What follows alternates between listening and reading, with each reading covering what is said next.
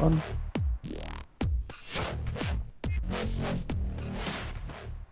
He tasks me, and I shall have him.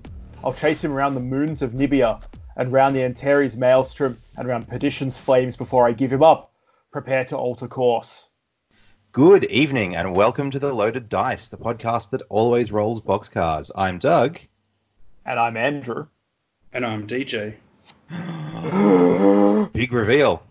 Here we have a third chair for this evening. Gentlemen, how are you? Good. Yes, very well. Very, very well. Now that I'm recording, it's approximately, 6 minutes past 10 in the evening, and I've finished work, finally, for the day. Winner. Yeah. So no, it's awesome. Doug, yourself, how are you? Well, I'm teaching an extra class on Saturday this week, so I'm not 100% looking forward to that, but it's extra hours, so that's always a win. But yeah, otherwise not too bad. And tomorrow's a day off, so I'm not too worried. Very nice. Look, It means you can buy more clan rats. Yeah, it does when I get paid. But that's, I think, like the week after next or something. It's ridiculous. Anyway, that's a whole other thing. I don't think I'm legally allowed to have an opinion on that officially. Oh no, dig God, no, not at all. So my official opinion on that is talk to my boss. The boss at home or boss at the office? Boss at the office. Okay. Because the boss at home might say, go to work, I don't care. We need money. Yeah. Well, yeah. That's really depressing. I was actually just saying to you guys before we hit the record button that for the first time in a long time, I was going to attempt to do some painting during this episode, just because we've got we've got Deej on, so it might be a little bit easier to do it. But I've just found out that my desk lamp that I was going to use has a really frigging short cable, and my current setup does not allow for me to paint on the side of the desk that I need to paint on. So, okay, giving that up. Break out the clippers, cut some stuff off sprues. I'm considering I'll just sit here and drink scotch for the rest of the night. Also good. What I've already started doing. Yeah. And actually, that leads me to something we haven't done in a very long time. Because usually it's just you and I, Doug. I generally don't even drink anymore while we podcast. So, are we drinking anything tonight, gentlemen? Yes. I was waiting for Doug to answer because it's probably less embarrassing. No, DJ, go for it. I've got some old Ribena, first of all, in case I get parched. The ice is melted in because my house is a little warm still today. And a giant old mug of Baileys and milk because I am a man-child. And have the taste as such. Shouldn't the Baileys be out of a shoe, though? I feel like old Greg would have something to say to you right now, DJ. Oh, no, but I don't want to peek out the recorders or anything. I don't have a filter on the end of this mic.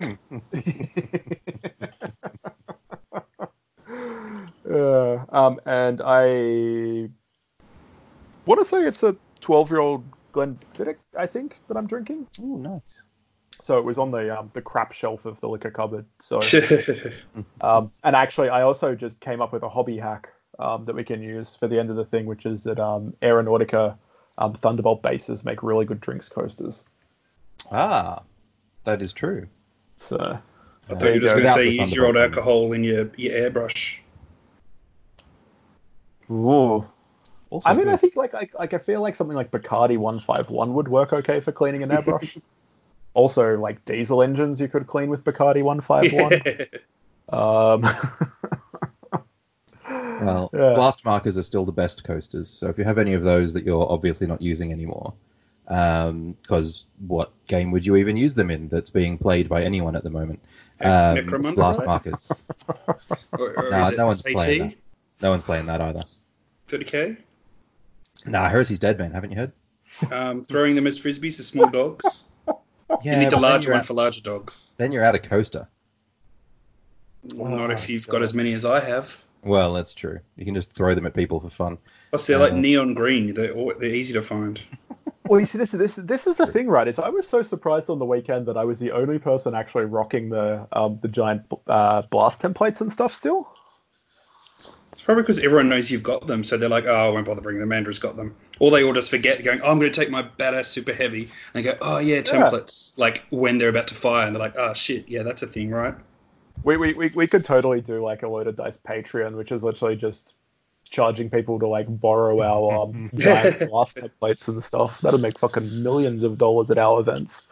Well, Great. look, I just wasn't planning on losing a night. So yeah, well, I feel like that's kind of fair. That's something in general you can kind of bank on, right? Well, how did that plan go? I lost one over the weekend. Well, that's not bad. Was it one of the little ones, or? No, I lost my gallant, who kicked a Spartan to death and was then murdered in turn by fire drakes. But we'll get there. For my part, I am drinking water. Oh, you badass. Because I am a healthy boy. And I remain hydrated when performing strenuous physical activity such as podcasting. It is. It's what people don't see behind the curtain is the amount of training and it's all about the reps, right? high level activity that goes into doing this. I'm doing stomach crunches as we speak.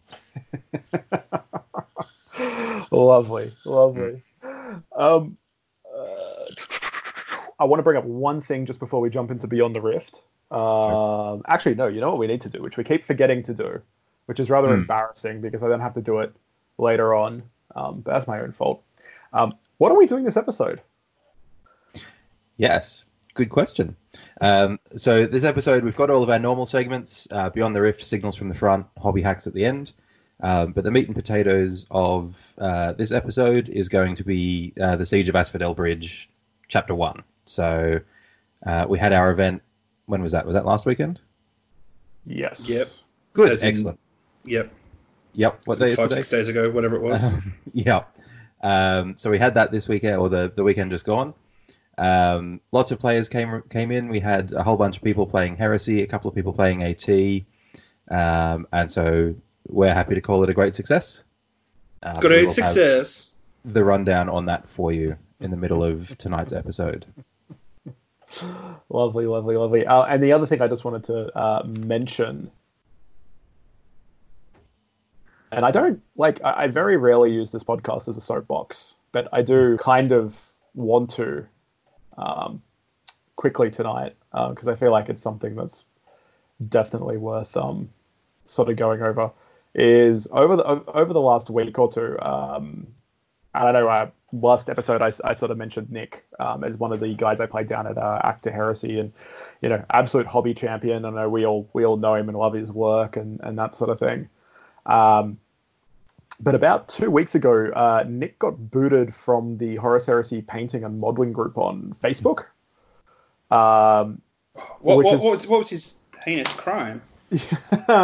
Yeah. So his mistake was understanding that Thunder Warriors were actually part of 30k lore and Horus Heresy lore, and sharing some amazing custom sculpted Thunder Warriors, which he's been based working off of Angron, I think. Yeah, based off like a bunch of Angrons and all sorts of crazy custom green stuff. Lots of green stuff. Yep.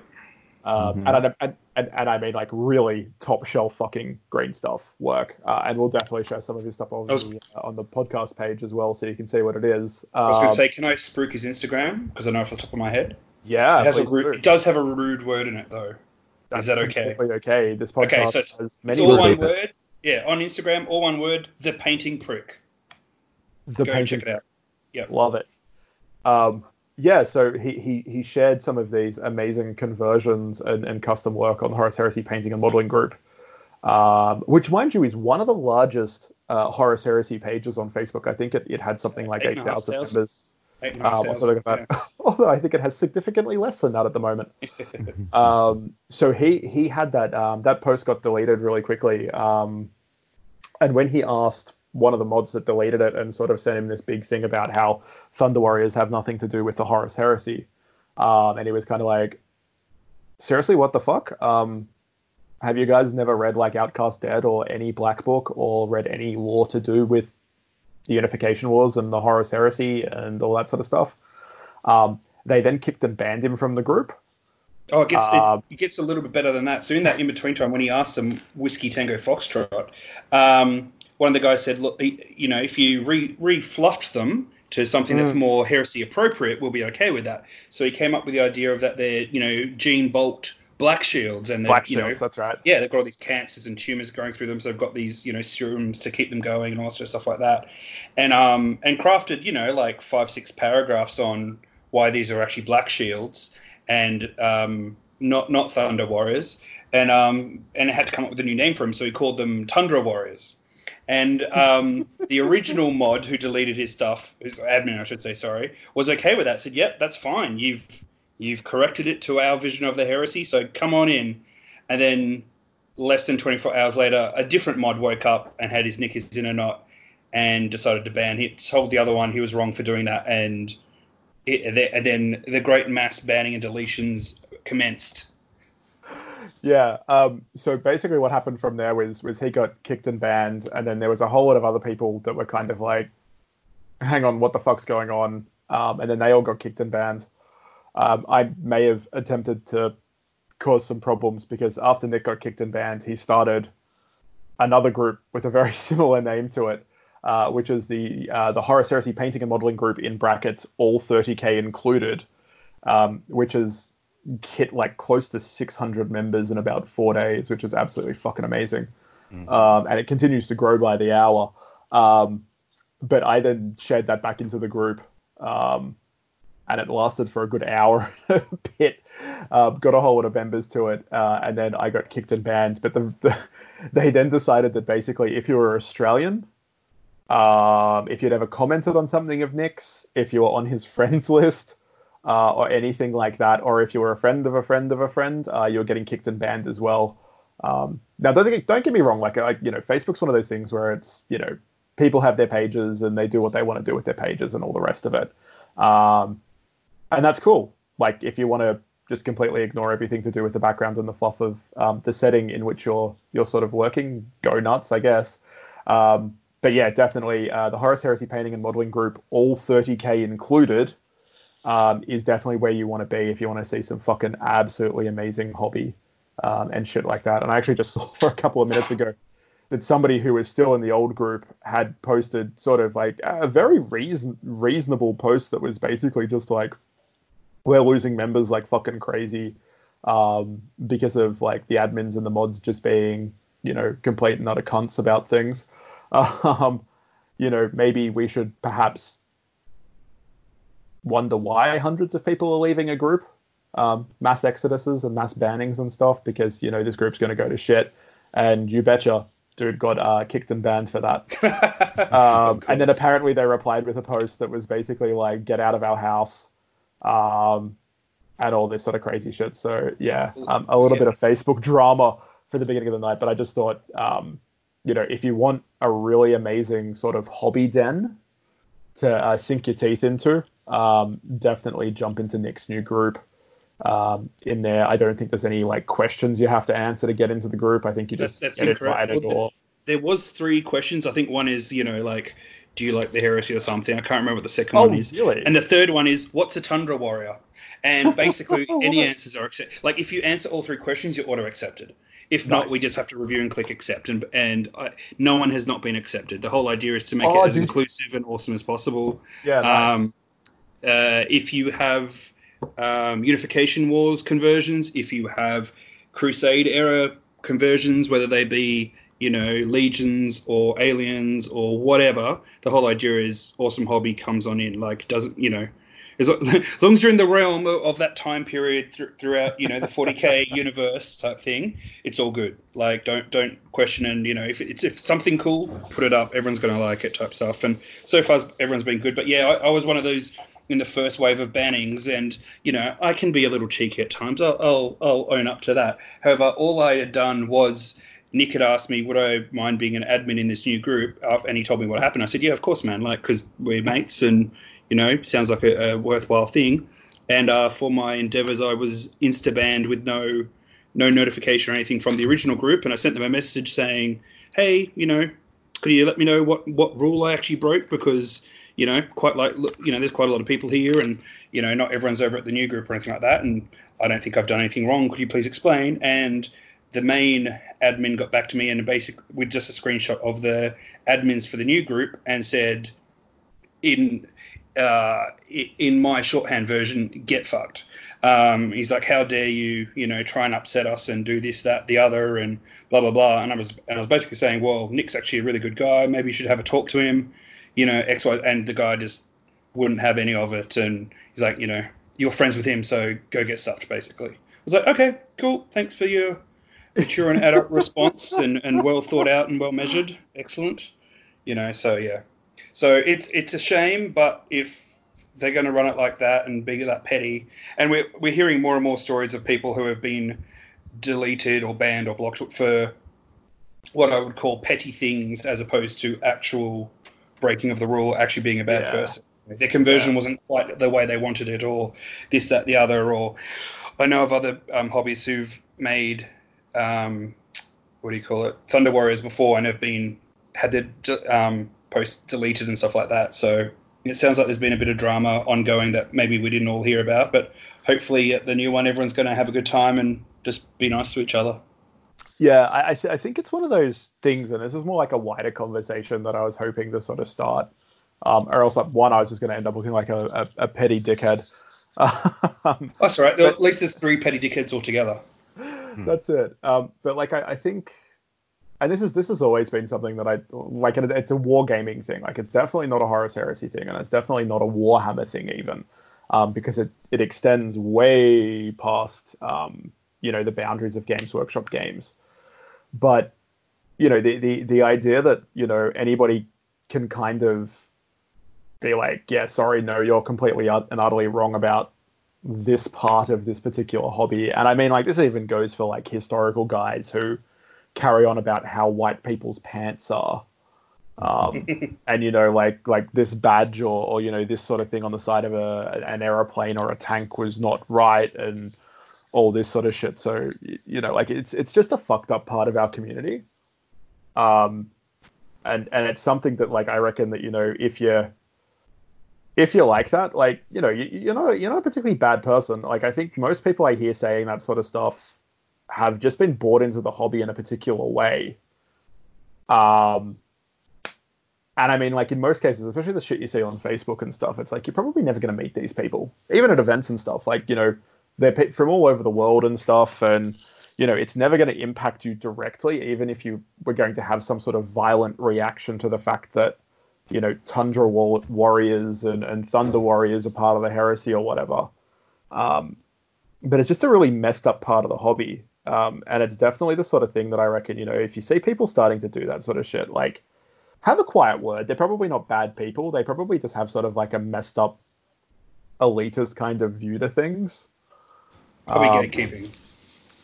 Yeah. Sorry, that was the word I was trying to think of before. Yeah, like, I think it gets called gatekeeping these days. And I mean, like, there's a guy that posted into Nick's new group, Paul Buzzfield, and if you get a chance, this dude's done some really awesome Iron Warrior. They're definitely Iron Warriors dudes, but they're all like true scaled using Tartarus Termi bits and stuff, and they look fucking amazing. And they're a really cool scheme, and there's a lot of hobby on them and all this sort of stuff. And he was saying that, like, he kind of like stopped working on the army because when he started them and was doing these true scaling conversions, which are really well done and look amazing. I'm just pulling them up now. They look really good. People apparently jumped all over the poor fucking dude to the point where he just went, you know what? Fuck this. I'm not even interested in doing this anymore. Until he found Nick's group and everybody that's been in it over the last couple of days. And now he's like, fuck it. Here is everything. And I'm going to keep working on this shit now. Yeah, they're really good. I'd be really ashamed. It's a real shame that he did stop. And also, it's a shame that other people were able to spoil that fun that he was having, making such unique miniatures, Like, he's got this great breacher shield wall here, and they're using, I think, those Ogren shields. Oh, yeah. And they make an actual full shield wall, because they all interlock and stuff. It looks great. Like, like... And I can't even work out why anybody would have I couldn't imagine that apparently there were enough comments. The only thing I can see that people might go, is because they've got, some of them have the torso parts for the Deathwatch kit, which use a variation of the Mark 8 gorget, I believe. That's the only thing I can see there that someone might go, oh, that's not, spot on Heresy. But it's very clearly like thematic. Like it works with the legs because he's got, like you say, the Tartarus legs, and it's got, some of them have the extra detailing and stuff like that. But you look at it, and it's, it's 30k. It's got 30k symbols on it. They've got 30k weapon. And I mean, he's got like a squad of Tyrant Terminators made out of the massive like Custodes Cataphracti. Oh yeah, which look absolutely amazing because, and I mean, like, that's like the right sort of size step up if your main power armor dudes are basically Tartarus Termies, which is awesome.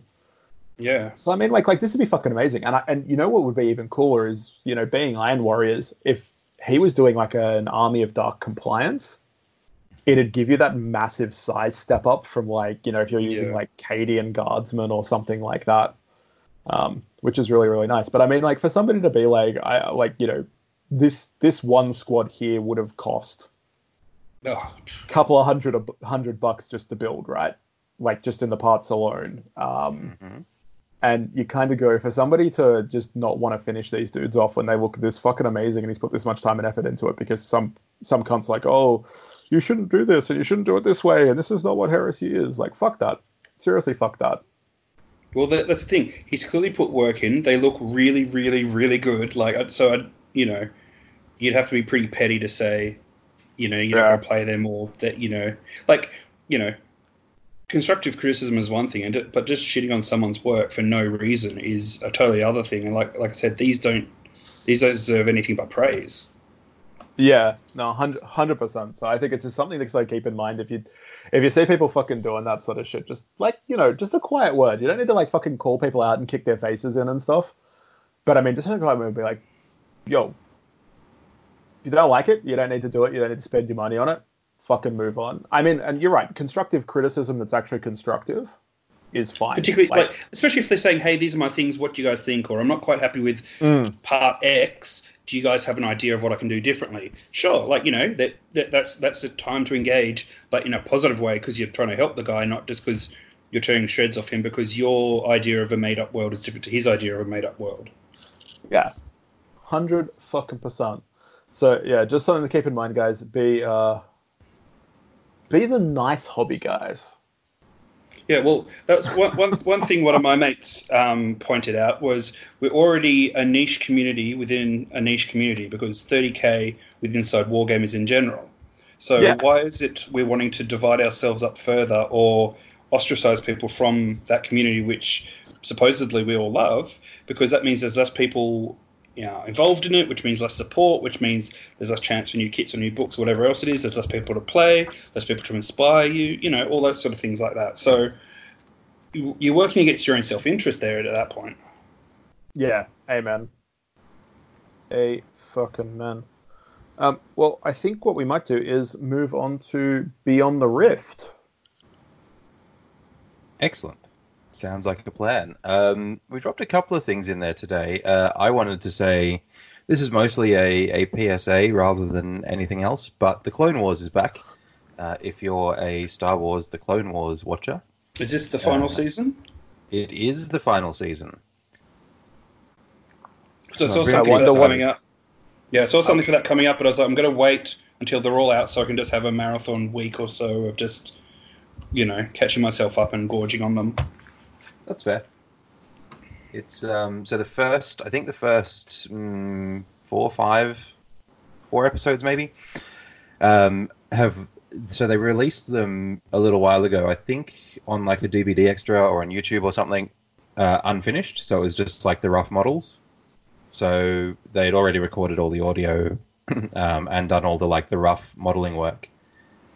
So anyone who's watched that knows the plot for the first, I think, 4 episodes, or the first arc anyway.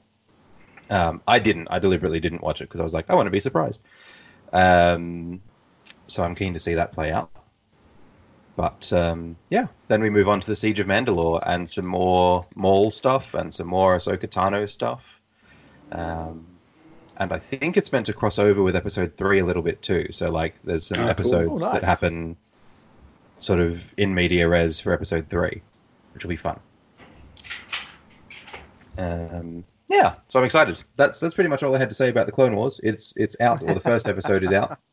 It introduces us to the Bad Batch, which are a bunch of clones who didn't clone properly, and are therefore a specialist unit, because clearly all of the mutations were good. So when you say a specialist unit, do you just mean a Suicide Squad? Look, there are strong Suicide Squad vibes, but their whole shtick is that they're sort of outside the general sort of chain of command for the clone army. So is it just that Order 66, Hiptro indoctrination didn't work in their brain, so they've got to send them out to the far reaches so when it goes off, they're not getting in the way? No, one of them grew without muscle mass, like real scrawny, and so he's the tech dude, of course.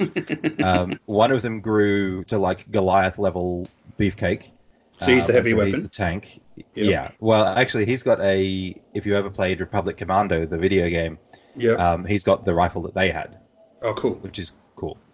Then there's the sniper, who, as far as I can tell, his genetic mutation was that it turned him from Maori to Australian. Like, he's one, like, missed conversation away from, sniping's a good job, mate. It's challenging work. Out of doors. And just, like, full Team Fortress 2ing. And then the squad leader has some kind of electromagnetic receptiveness, or like he's basically a space wolf. He smells things from like a continent away. Well, hopefully you're not deployed with the Wookiees then. Yeah, that would be bad. That's a shitty fucking superpower. Yeah. Yes. And apparently Commander Cody is real good friends with them. So the guy who is Obi-Wan's general, or captain, sorry. Yeah. So there you go. So he brings them in, and Rex is like, these guys are weird. Why did we bring them in? And hijinks ensue, basically. Also the return of, for those of you who are Clone Wars fans, Admiral Trench, who's the tarantula general that the Separatists had for like 3 episodes. Cool. Oh, is that the guy that's kind of out of Will Smith's Wild Wild West?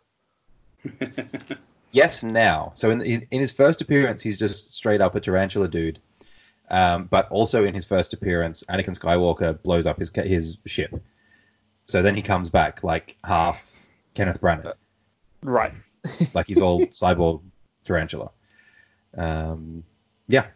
And so was this ship in space when it blew up? Yes. So did he space Mary Poppins to get to safety, or? I don't know. I like to think that all of the battle droids on the bridge just like formed around sucked into the explosive decompression first. And so he lost bits of himself. Yeah. But nice. Then it's just plugged with battle droids, and he's like, well, okay, I guess I'll go to an escape pod then. Very, very cool. So is it possible to watch this season without having watched the seasons before it? So far, yes, but I don't know that will continue. Okay. I reckon the things that you would have to watch would be, if you don't care about who Admiral Trench is, you don't have to watch anything before season 5, I reckon. There's also, though, like, if you're watching it on Disney, they've got, like, the top 10 must-watch episodes of the Clone Wars. So I assume that might help you that is not get a up good to list. date. No, isn't it? Okay, well, there you go. Top 10 Clone Wars episodes. Right, there are better ones online that you can find. But basically, as long as you watch the last maybe 2 or 3 arcs of season 5, and then all of season 6, which is a shorter season anyway, because they'd already been cancelled at that point, that would pretty much catch you up. Okay, I might have to do that, because it, like I think I've said it on here before, that one of the biggest roadblocks for me to watching like Clone Wars and Rebels is the animation style. But that seems to be something they've dealt with this season. It looks like a better animation style to me. Yeah, maybe. I don't know, grittier maybe. I'm not too sure, but yeah, I was thinking, I might just watch that instead of watching everything before it. Like, spoilers, we know where it goes. He turns into fucking Darth Vader, right? Like, yeah. I think one of the big questions is like what happens to Ahsoka though, and a few of those other sort of characters, because like you say, we know like a lot of the big plot points. Yeah. So spoilers for something that came out years and years and years ago now, but the end of season 5, Ahsoka gets kicked out of the Jedi Order. Yeah, well, I knew that. And so then it's sort of, so there'll be some episodes that deal with that a bit later on, where she's sort of wandering around and is force trained and has lightsabers and is still kind of good, but is no longer on the Republic payroll. It'll be interesting. You know who that reminds me of? The Grey Knights as subcontractors. Yeah. Sorry. Well, no, but that hurts a lot. No, I was going to talk about somebody else that we got introduced to in the last week in another TV show. Who would that be? Ooh, I don't know. Actually, Deej, have you been watching Picard? I want to, I haven't, but I can always like jump off the headset for 5 seconds if you want to like be spoilerific. No, that's all right. We don't want to kick the guest host off just so we can spoil things. It's true, and we probably shouldn't spoil the last few episodes anyway, given that not everybody it's only has been caught like up a couple of days, right? Yeah. Suffice to say that Picard is continuing to be amazing. Very, very, very, very happy with it. Yep, that's good to hear. And you should watch it if you're not currently watching it. For sure. Andrew, are you all caught up? Have you watched episode 5? Yes, I have. Good. Excellent. That is all. Episode 5 worth a watch. I was going to say another series I'm looking forward to is the next season 2 of Altered Carbon comes out. I think on the 27th, is it? Is that today? We've got a release date, do we? I think so. Like, I got a notification about a trailer today. I don't think it's actually. Or maybe it's the 29th or something like that. So we rewatched season 1 because we're like, oh, yep, get ready for that. And it's got what's his name? It's got Falcon from Marvel as the new lead. Yeah, which is good. Yeah, like I think that could work pretty Anthony well. Mackie, that's it. Yep. Yeah, I reckon he could do all right. Well, again, like, because some people are like, oh, why have they changed it? It's like, well, that's the whole way they travel between worlds, right? Because from my understanding, they go back to Harlan's world, and obviously he doesn't have a body on standby everywhere, and they mysteries and stuff. They just download him into the next body or some shit, don't they? And exactly. Moves like on. It's very rare for like people to retain their own body if they're being transmitted off world lots, unless they're one of the meths. Yeah, like super fucking rich dudes that have like clones and stuff like all over the shop. But yeah. I stand corrected. Season 2 is out now. There we go. Awesome. Oh, nice. So, DJ, thanks for coming on. No I assume you're just going to bail and go watch that. I was going to say, kick me off so you can go watch it now. Yeah, exactly. That's it. Detective Pikachu is also on Netflix at the moment. I should really catch that at some point. Oh, yeah, no, I wouldn't mind. We should totally get together and eat pizza and watch Detective Pikachu. We should. It's true. I'm down for that. Excellent. So, I think that's everything we had beyond the Rift, right? Oh, actually, no. I just remembered what I wanted to add here. So I'm going to add it quickly. The wife and I started watching a show on... I'm pretty sure it's Netflix, but it might be... it would be Netflix. Called Lock and Key. Yep. Now, I think it's rated M, but it's definitely like sort of like teenage fiction kind of stuff. And it's based on a graphic novel comic book series sort of thing, which trades a lot on it. And I can't think of I've never read it, so I'm not sure what the guy's name is that wrote it. But it's sort of very based in like Lovecraftian horror. So if you're a big Lovecraft fan and you like his sort of style of dealing with horror and that sort of thing, which is more commonly known as like terror as opposed to horror. So it's psychological and it's all about making you like freak yourself out without ever seeing anything. So, and it doesn't rely on like jump scares and gore and those sort of things. So sorry. Yeah. I was going to say, the comic book's written by Joe Hill and Gabriel Rodriguez, and Joe Hill is a pen name for Joseph King, who's the son of Stephen King. So that's one of the reasons why. Yeah, exactly. So that's how I first found out about it, because I was like, oh, this sounds like a really cool book series, like it's graphic novel. And I was looking it up because he also did that Nosferatu on Amazon, the one about like a modern day. He's not quite he's not quite your traditional vampire, but he's a vampire. And that's what originally got me to look it up. That I was like, oh, who's this guy that did it? And then I realized it was Stephen King's son under a pen name. And then, he did the Lock and Key series. So I haven't started that, but that's definitely one I'm keen to see. Yeah, it's seriously worth a watch. I think there's one season out at the moment, and I would be really surprised if it doesn't get renewed for a second, if it hasn't already been renewed for a second. Yeah, there's quite a few in the series, it's my understanding. Yeah, like I sort of... so I think my wife's actually finishing it right now as we speak. Because I did some work tonight, I'm now going to be a couple episodes behind where she is, sort of thing. But it's really, really cool, and it's got some stuff in it that's like, like there's some like Event Horizon moments, less gory, but still leave you sitting there just going like, what the fuck is going on? This is fucking mental good.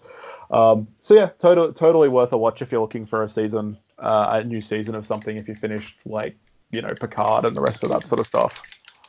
Another one that we've just started watching is Hunters on Amazon. Oh, that's the Al Pacino one, right? Yeah, that's it. So it's set during the 70s. Like, we've had a few flashbacks here and there. And the basic premise is a group of people led by some Jews hunting down escaped Nazis who escaped during World War II and have basically sort of deep planted themselves in American society as like almost like sleeper agents and stuff like that. And I've only got a couple of episodes in so far, but so far it's sort of a good roller coaster ride so far. It is, I wouldn't say it's gory, but there's definitely bloodshed, a bit of bloodshed and stuff like that. Oh yeah. But it seems pretty cool so far, sort of thing. So yeah. Yeah. Cool. Nice. We'll have to give it a watch. I do have it down. To sort of get stuck into at some point. So I guess if that's probably everything for Beyond the Rift. Yeah, let's head on to Signals from the Front. So hobby stuff, things that we're doing, things that we're liking the look of, things that we are engaged in on the hobby front. What are we working on, DJ? What's on your table? What are you liking the look of? Currently in front of me is, I can't think of its name at the moment, the spider droid thing from the new Chaos Get Started kit that was formerly in Shadowspeed. Venom Crawler. That's the fella. So I'm converting him into a dark mech Magos. So I've also got the fat tech priest out of the Kill Team box, and so I'm splicing the two of them together. Yeah, nice. The Manipulus. Yeah, what's his Theta 7 Aquitus is spliced on the side of the box, but that's his squad. Yeah, that's it. Nice. So that's what I'm working on at the moment. Was keen at some point to get some of the Adeptus Titanicus Legio Storm transfers, because that's the Legion I've always wanted to do, and I was pretty devastated when Forge World cut away the transfer sheets. But I went on to the website tonight to have a look, and they're all sold out, and according to the website, no longer available online even. Which, if that's true, I'll be a bit miffed, especially because all the other ones are still there. I think everybody likes to store them, though, right? Possibly. Do we know why those sheets have disappeared? Are we sure it's not just supply issues out of China? Do you mean the ones from Forge World? Yeah. So what I heard, don't know how much truth is in this or not, but what I heard at the time was they were just storage issues, because one of their limitations is how much they can store. Yeah. And I assume it's a function between how much they can store and how often they sell them. So even if they've got more Legion ones, if they're selling more frequently, then obviously they're more likely to hold on to them. So that's what I heard. I don't know how, if that's the case or not, but yeah, it's pretty crazy considering they're just transfer sheets. Yeah, no, it'd be a shame. Like, I mean, as much as the Emperor's Children ones came back slightly modified, last month or something, they'd been out of print for 3 years. Years, which is like crazy. I picked up a sheet before the first MKA class back in 2015, 2016, I think it was, and that was like the last run that they did with them, and they went out of stock pretty soon afterwards. So, I mean, I hope people are having to wait 3 years for another set of friggin' transfers. It's ridiculous. Yeah. And even if it was just a clearer communication saying, look, these transfers don't sell super well, so we're going to rotate them in and out every however many years and stuff. And if you want them, buy them up now, or even just do a made-to-order run even. And, they can always make a few more to keep hold aside. But otherwise, just that communication, I think, would improve the situation for both the company and the customer. Oh yeah, it's Forge World though. They're okay sometimes, but I think on this side, and I mean, like, if you ever look at their page when there's last chance stuff, they're just inundated with people just kicking them in the face about, oh, you're just trying to drum up fake demand for things and all this. It's all just absolute bullshit marketing and all this, and it's like, yes, it is bullshit marketing. They're a company. It's what they do. Mm-hmm. It's exactly what happens, guys. But if you want your damn transfers, got to go and buy them. For sure.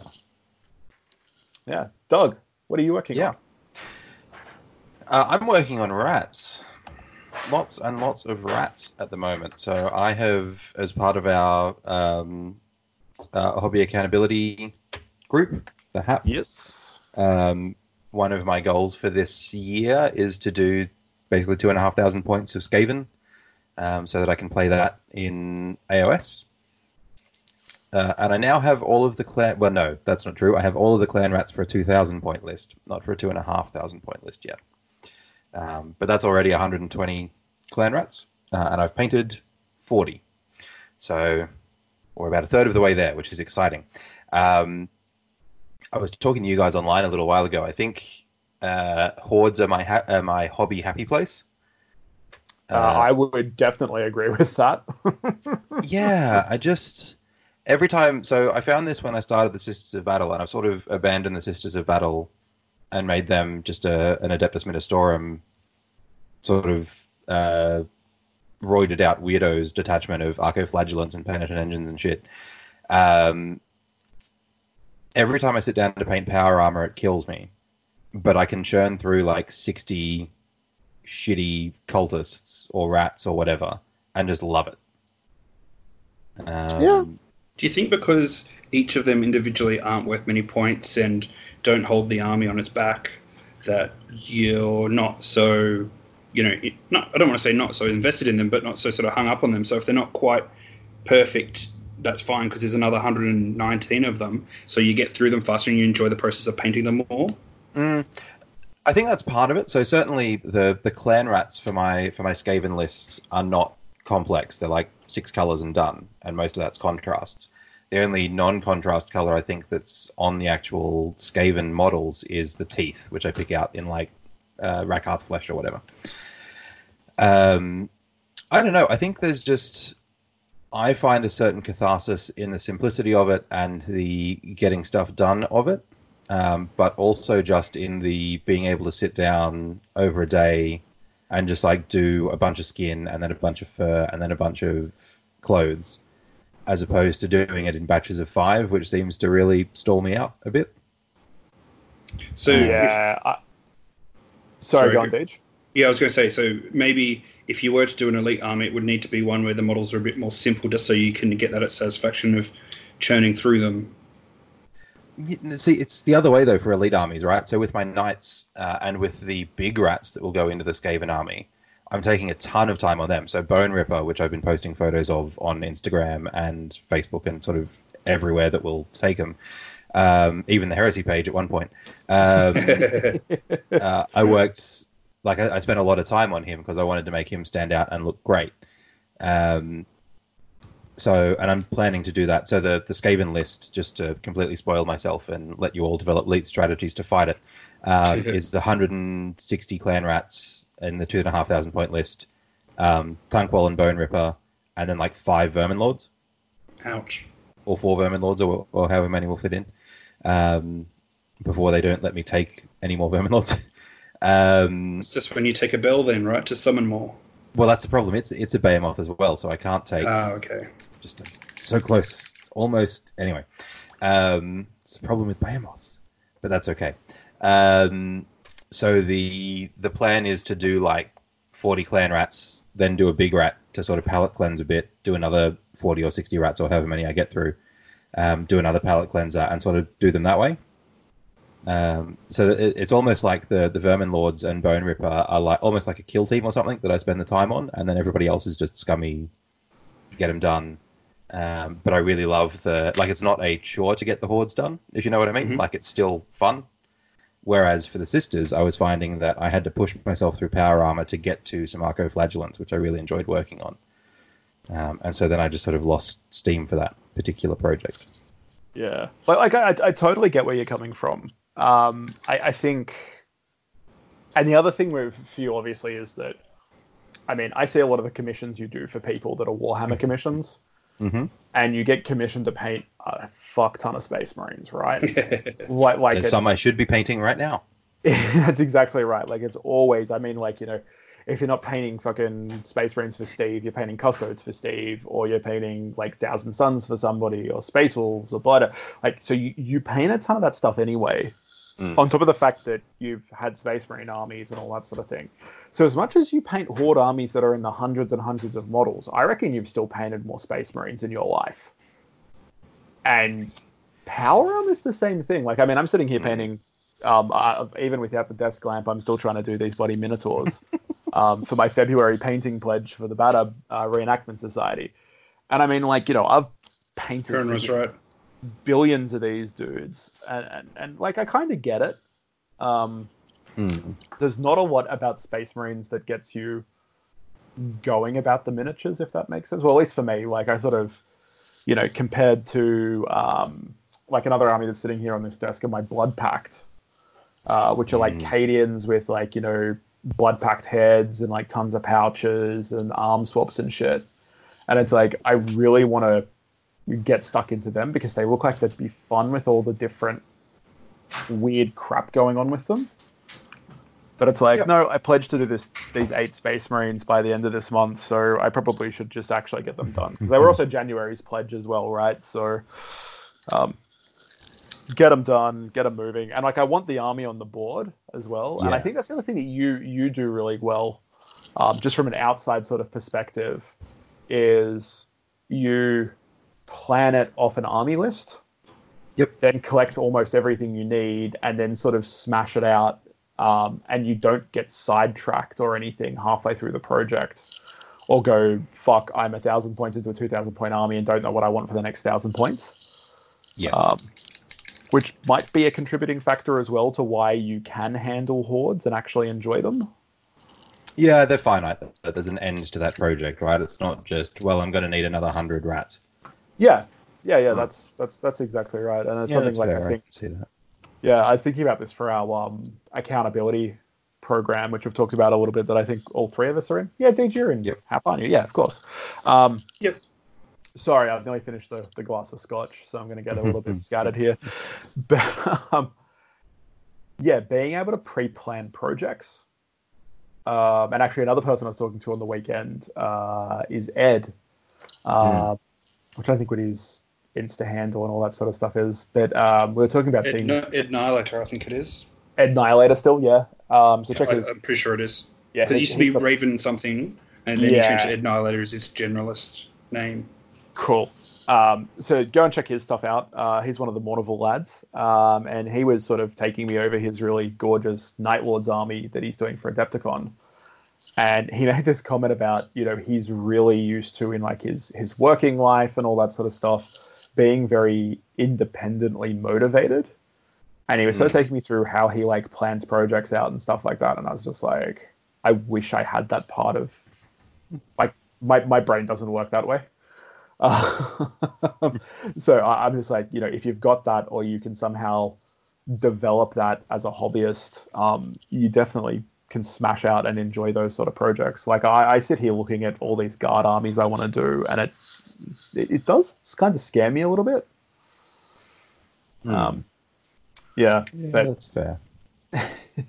So I don't know. Maybe as a really roundabout way, maybe that's the difference. Is like your planning and everything else allows you to enjoy something that should, rightfully scare the shit out of you as a hobbyist.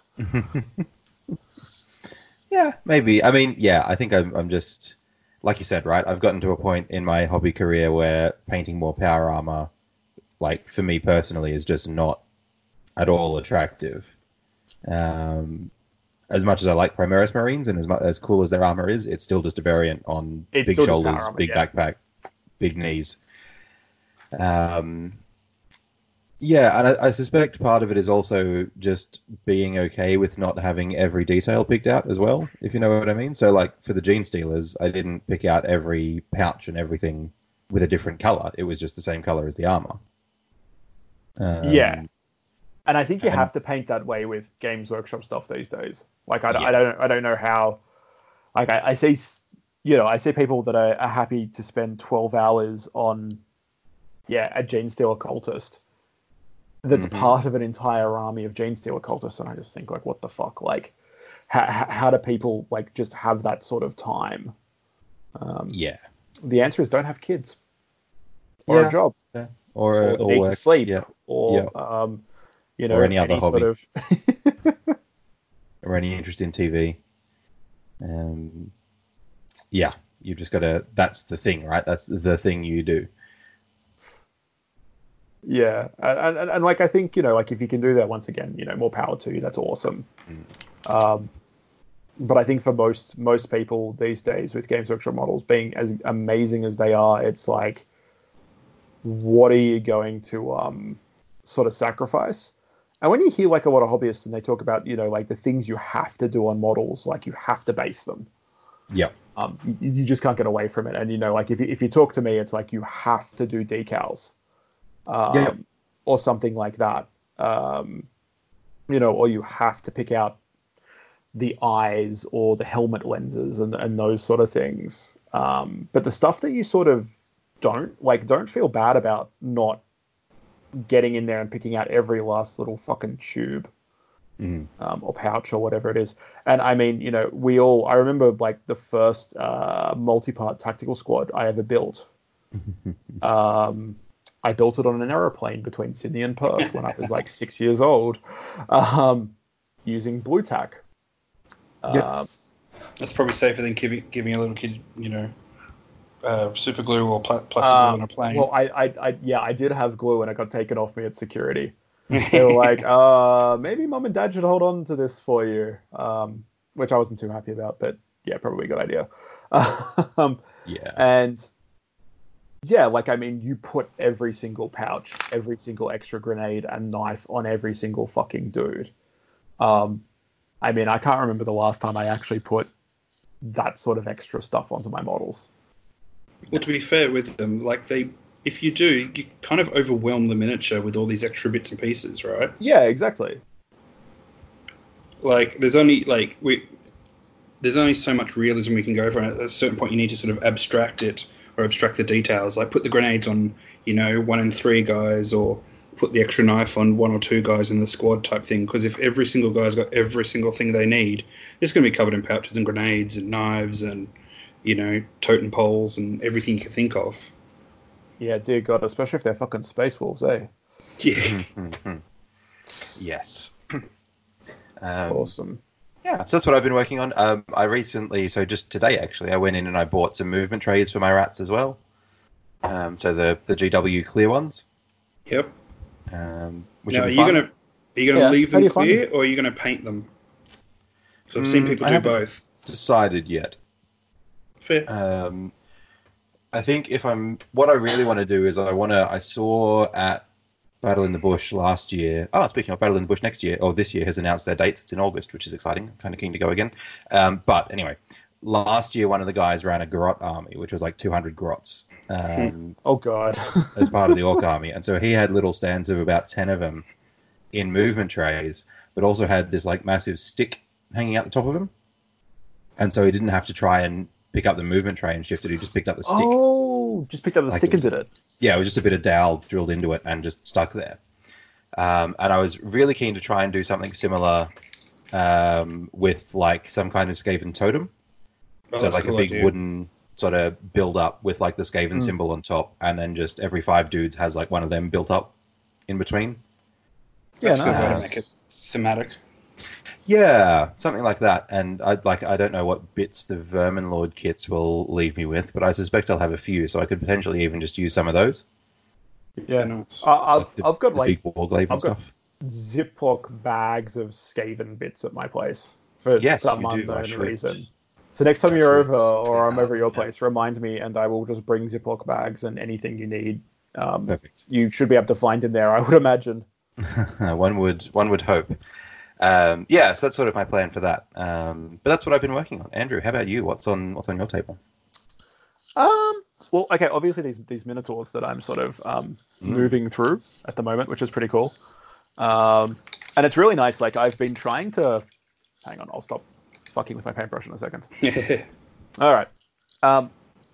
For ages, I have been trying to come up with like a base color for this Minotaur's army that I've wanted to do for the best part of like 2 decades. And a couple of years back, like maybe 2 or 3 years back, I painted a Terminator squad. Don't know why, but I seem to use Terminators as tester models in Space Marine armies. Lots of big space. So I have all these...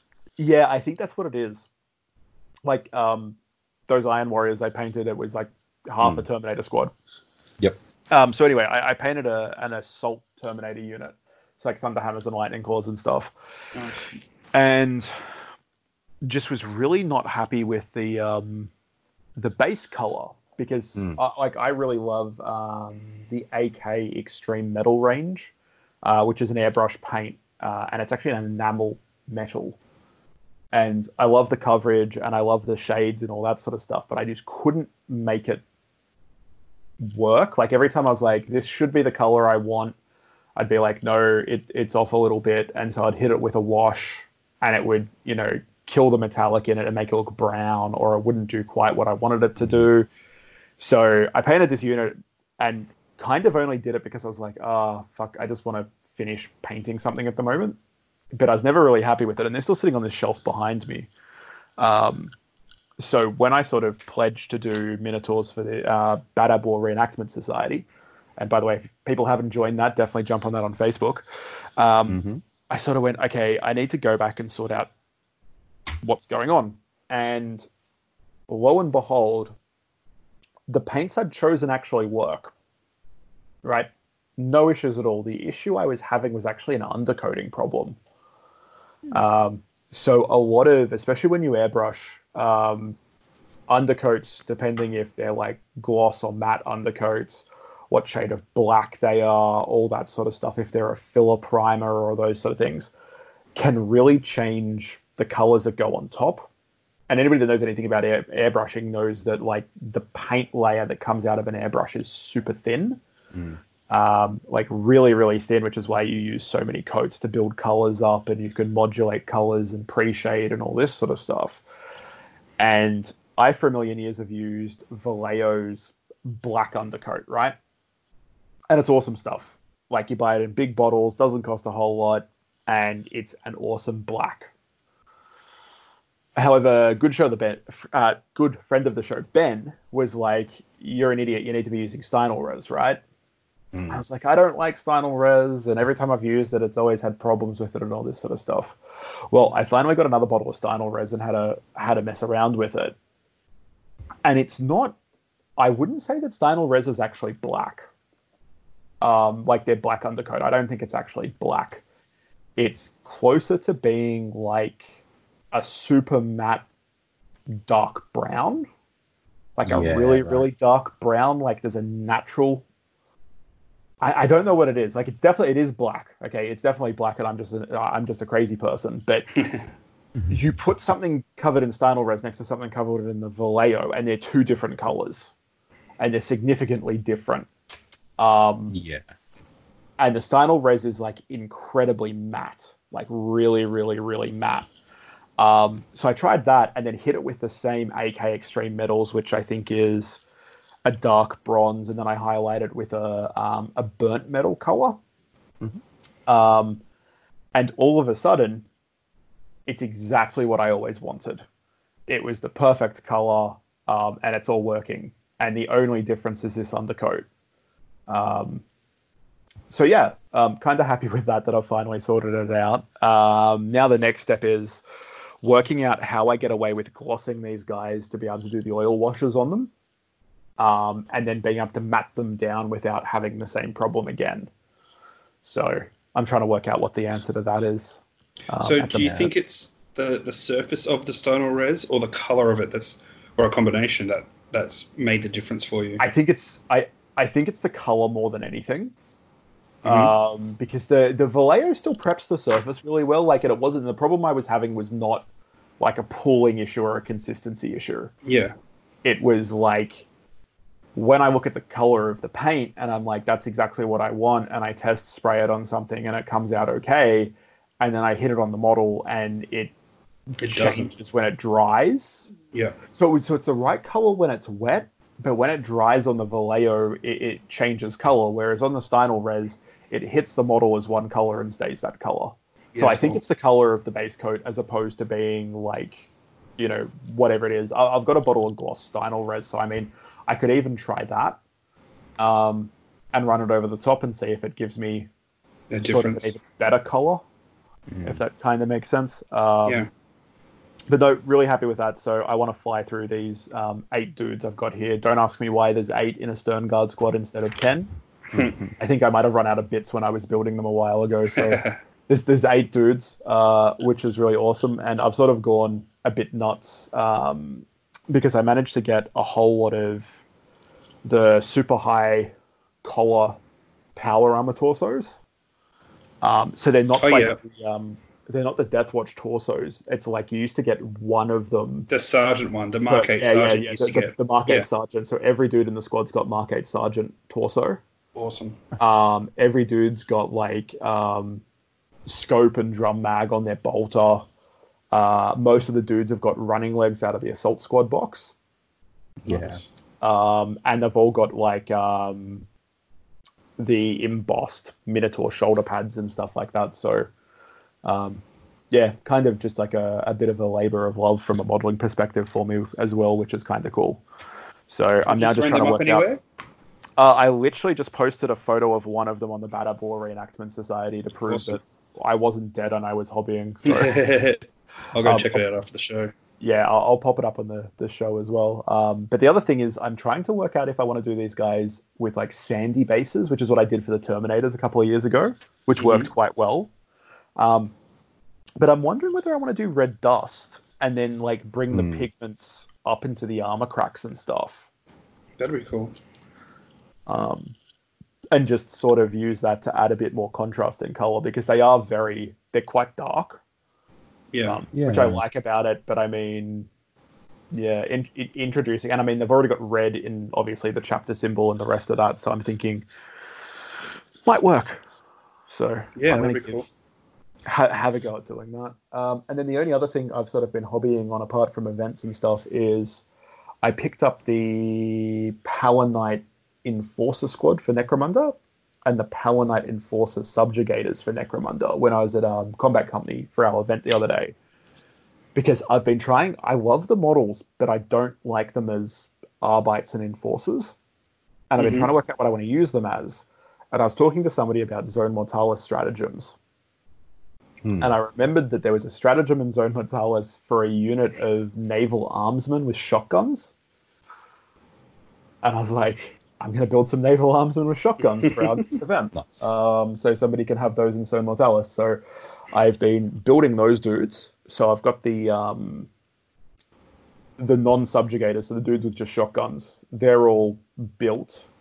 I was trying to work out what helmets I wanted to use because I don't like the Enforcer helmets, and I think the one I've found is the helmeted head for Canis Rex's pilot from the Knight kit. So it's entirely possible I'm about to spend double the money it cost for the miniatures just buying heads for them. I might have one of those helmets for you, possibly even nice. 2. Nice. So I actually I actually, like, I couldn't find anything. I was in, like, all these different group chats with you guys, like, being like, I don't know what helmets I want. And then this dude, like, I was just flicking through Facebook, and this dude had posted a naval armsman using the same kit. And then and I'm like, what the fuck is that helmet? And I clicked on the comments, and the first comment from somebody else was, they're amazing. What helmet is that? And he's like, oh, it's the Night Pilot helmet.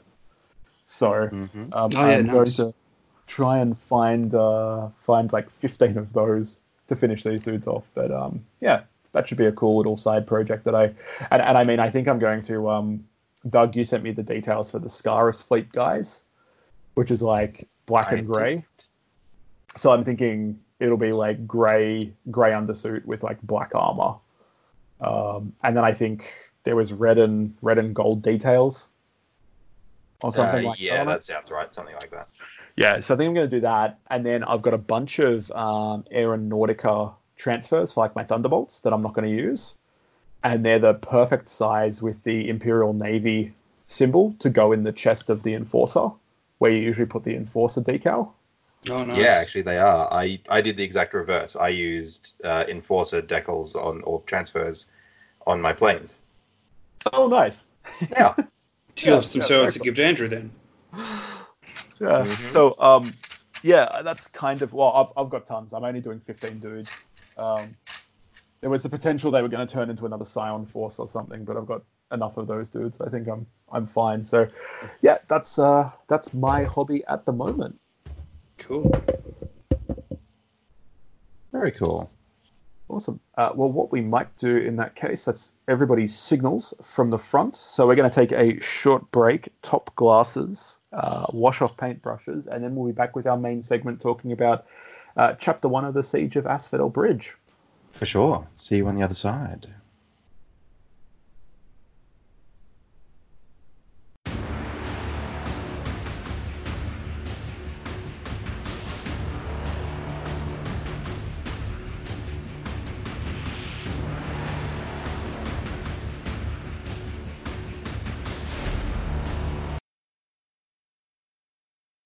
And we're back. So for our main segment today, we're going to be talking about Chapter 1 of the Siege of Asphodel Bridge, which was last Saturday. So I think Doug worked it out before. We were, what, like 5 days on or something, Doug? I did no maths on that. 5 days. All I know is there was an event a while ago, and I was there. Yes, you and were. Officially and was part of the EO team. I saw him there. That's it, and we have one of the War Masters, the Trader War Master, with us. Deej is still here. Yep. Which is really, really cool. So yeah, first 30k event that we've run in a year and a bit, which was pretty crazy, and at a new venue. So we're playing at the Combat Company in Mortdale, which was a really amazing venue to play at, actually. Yeah, really good. Was definitely up there as far as like any sort of venue. So that was really, really nice. And I guess like the particulars for it was we had a full house, which was not particularly a lot of people because their play space is still quite small. I know they're expanding it over the next sort of few months or thereabouts. But it was really nice. We had 16 people, I think. Sounds about right. And then Yeah, I think there were 16 people playing, and then I was kind of floating around doing EO things, which was awesome. We had most people playing 30k, but then we had Rob and Ben playing Titanicus for the day, which is sort of linked into the campaign as well. So that was awesome. So what I was thinking we might do is a quick bit of fluff and sort of explain some of the fluff side of stuff for people, so they get a bit of an idea, and then maybe we can go through, or you guys can go over your games, and DJ can give us kind of like the War Master perspective on stuff, and go from there. Does that work for you guys? Sounds good. Awesome. Yeah, it works for me. Excellent. So, do you want to spearhead the fluff side of things then, Andrew? Yeah, look, I'll jump into that. So, the fluff behind the Siege of Asphodel Bridge is the planet Charon 2 which is the only inhabitable planet in the Asphodel system, is basically like the last Imperial planet on the eastern fringe of the galaxy. And during the Great Crusade, a Crusade fleet out of Ultramar, which was sort of just heading off into the void, they were going to kind of keep going until they bumped into something. They came across this system, and it was, they realized quite quickly it was special because it was sort of at the end of, a fairly stable warp route out of Ultramar. So that on its own made it kind of, quite valuable. And that's into the Asphodel system. And so they used it as like a stop-off, like waypoint, and the cartographers that all the Crusade fleets had with them that were out, filling in star maps for the Imperium and everything else during the Great Crusade and plotting everything and collecting that data. They were sort of like, well, okay, look, we're here for a little while. We'll sort of check out what, these planets are in the system and what sort of sun it is and the rest of it. And they came across Charon 2, which was, fairly amicable to human life as far as they worked out. And they went, this is amazing. We can turn this into a way station. They were there for a short period of time, and the Crusade fleet that was there, that was set up in sort of, their standard picket formation, started to register a massive warp signature, except instead of being in the outer reaches of the Asphodel system, which is where the warp route was, it was sort of right over the planet of Charon, sort of in the middle of their fleet, and it was a giant space hulk that sort of fell out of the warp right on top of the planet, which is not really something that should be able to happen. So they, apart from sort of screaming and shitting themselves, which was what was going on with the Imperial fleet, as this giant space hulk sort of appeared out of nowhere and started, getting stuck into them and just, removing, blowing out capital ships and sort of just floating over the top of, smaller escorts and scuttling them on its hull and that sort of stuff. They're like, there's something interesting going on in this system. What seems to be the case. So that original Crusade fleet eventually overpowered the Space Hulk. The Space Marines decided that the best way to deal with this giant, this ship that is so humongous, well, multiple ships that's so humongous that, lancers and Nova cannons and torpedoes just don't do anything to it, because it's, part floating moon asteroid thing, part, spaceship conglomerate, was they just started ramming capital ships into it. And then boarding it. So they decimated the Crusade fleet and lost a ton of irreplaceable ships, but they ended up destroying it from the inside out, which is kind of cool. And bits of it rained down onto Charon. So it's a fairly significant chunk, sort of reshaped part of the surface of Charon. One of the sort of the inland seas exists because a giant chunk of Space Hulk crashed into the planet and caused some upheavals. So anyway, they sort of went, crap, we can't go anywhere now. So they sort of stayed there in system and sent messages back to Ultramar. And Gilliman's thoughts on the matter is, this is an incredibly important place to turn into like a fortress world. For the Imperium, because obviously it's on the edge of our space, and there seems to be the ability to sort of exit the warp safely in system. So yeah, just a very important point in space. So that what Gilman decided was, we're going to set up a garrison world, and being the politician and not wanting to upset any of his brothers, his suggestion on the matter was that every legion should give some sort of strength to the garrison world. So you've ended up with a planet that has representatives from all 18 legions. Now, some legions only sent very small forces, like less than chapter strength. So like the White Scars only sent a very small company-sized force, and they don't have any fixed position. Whereas, the Iron Warriors sent a very large force there. Obviously, the Ultramarines have the largest force out of anybody because they're the regents of the planet. So it was kind of something that we were trying to work out how to get all the legions together in one place sensibly. So that's kind of what's been done. Is it's a planet full of Space Marines, and they need to be there because there's really no other force that can, protect that part of the Imperium. And if anything gets in there and overruns them, they've then got a very open sort of pathway back into Ultramar. So Gilman obviously wants that very much protected. So that sort of leads us up to the beginning of the Siege of Asphodel Bridge. So the warp route is the Asphodel Bridge, and Charon sits sort of right in the middle of it. And because they're not part of Ultramar, they're still to the east of Ultramar, they weren't caught up in the warp storms and Kauth and everything else that was going on. So they're sitting out there, and their only sort of contact with the Imperium is if a Crusade fleet leaves the Imperium past them, or one re-enters Imperial space, which doesn't happen that often. So it's glorified guard duty, but there's a good reason for them to do it. What sort of has started to happen is they're hearing bits and pieces that something's happened in Ultramar, potentially, and they can't contact anybody. They don't know what's going on.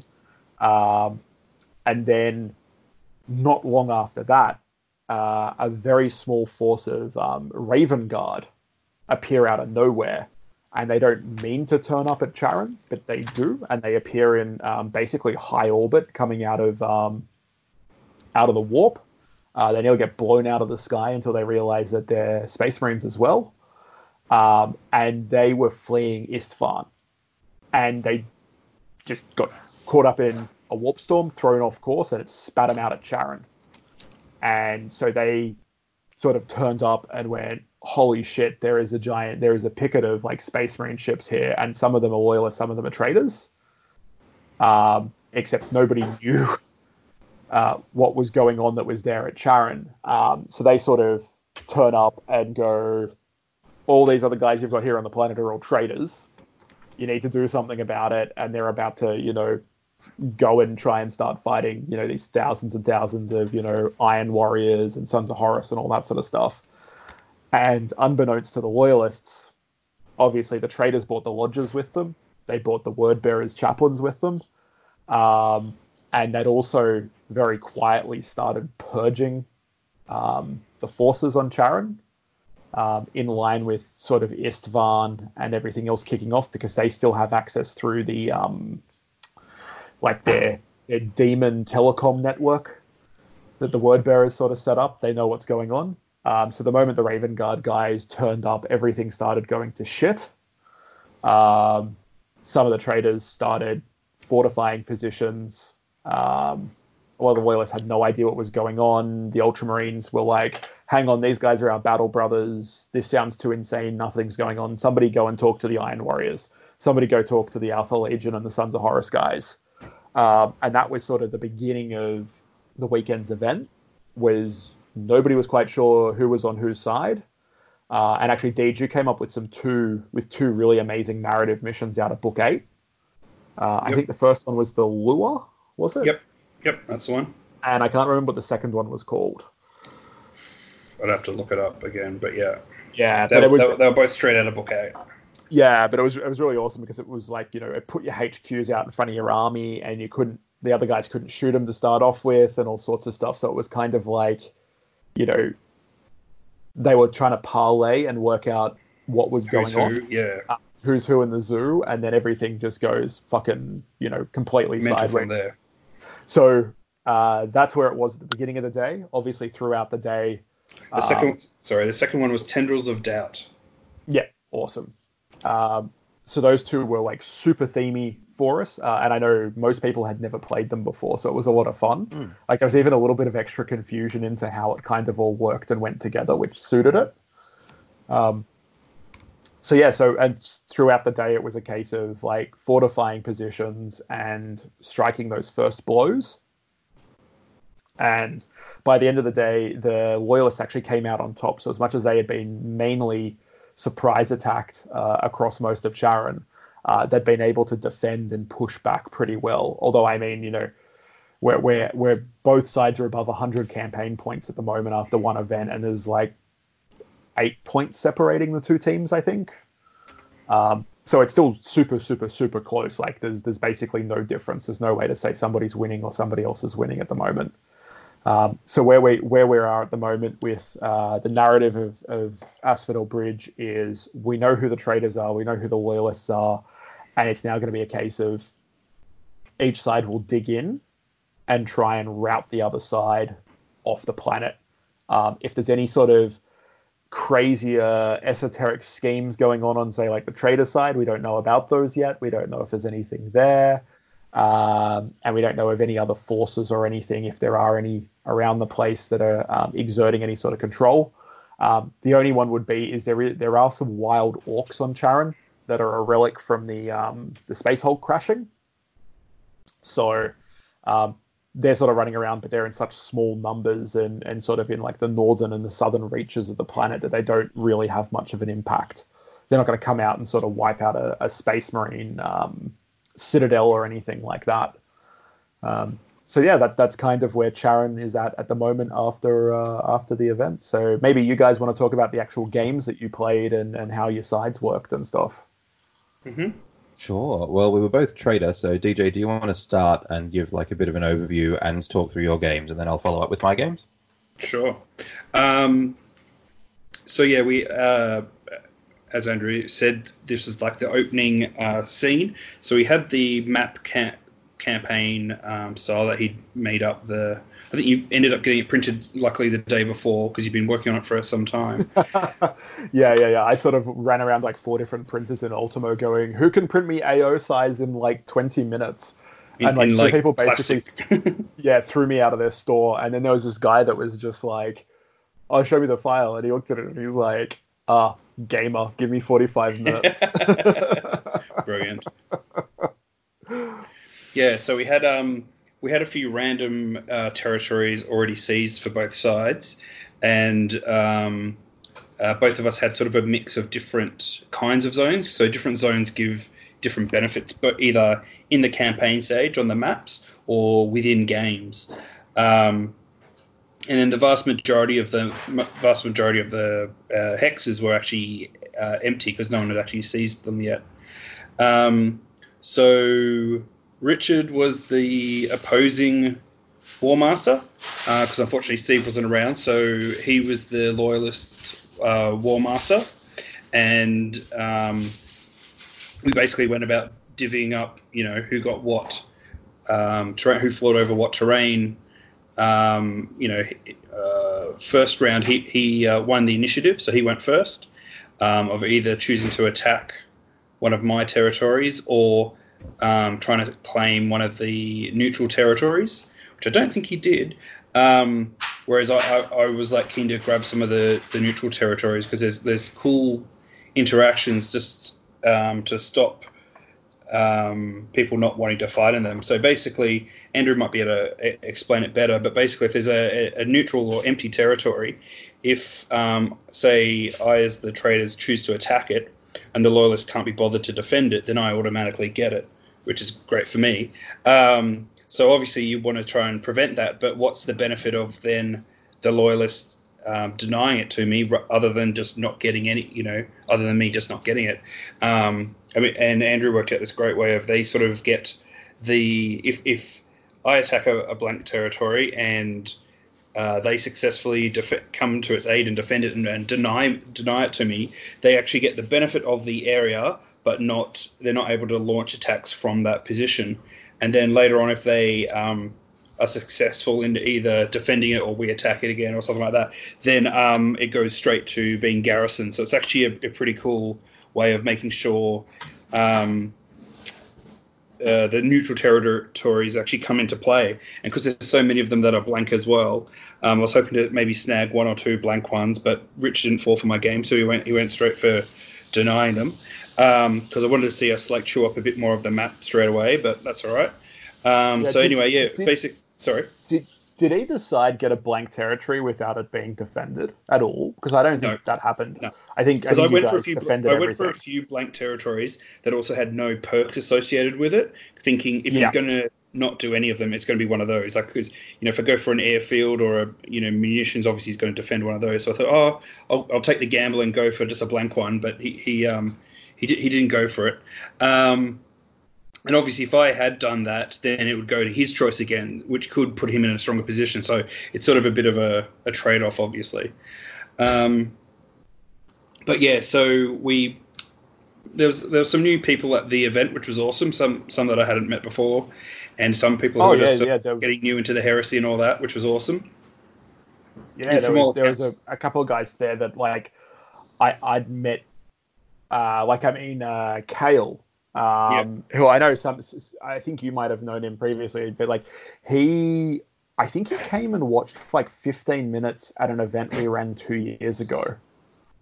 Mm-hmm. And then found us again through, I think, Hayden. He's one of Hayden's clients, commission painting clients, maybe, or something like that.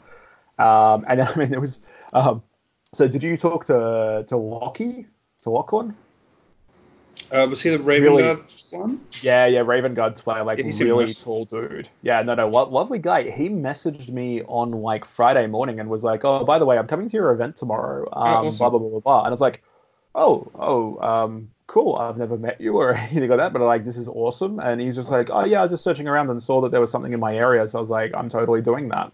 Perfect. And I mean, I spoke to him and Kale at the end of the event, and they're just like, "No, we will be at every single one from now on. This was mad fun." Yeah, Kale was awesome. Kale was on my side, and we were having a bit of a chat. I hadn't met him before.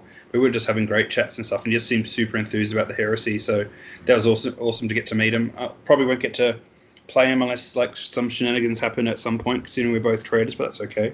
But no, he just seemed like a really cool guy. He said he'd just been keen for the Heresy for ages and stuff like that. So yeah, it's he was just really excited that we were up and running and had events happening.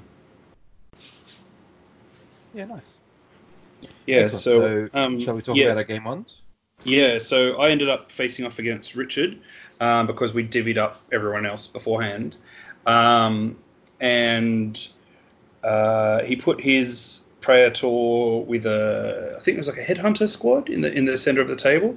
There were the Ultramarines and something like headhunters or seekers or one of those sorts of things, and put his warlord in there. And I had a warlord on a jet bike, which I've never run before. I was trying to play with some things that I don't normally play with. So I had a Praetor on jet bike with a jet bike squadron, and 2 Sicarans, which I've never really used before. So anyway, I had them there. He had the first turn, and now with this mission, most of your army's back in your normal deployment zones, and we're playing lengthways on the table, and no one can actually hurt your Praetor, your general, or the unit they're attached to in that front no man's land. And then there's a chance after deployment that the general's areas actually flip. So instead of having your army on the left and my army on the right, and then a gap between each and our generals in the center, you actually flip them back to front. So now I'm actually closer to his main forces, and his general's actually closer to my main forces.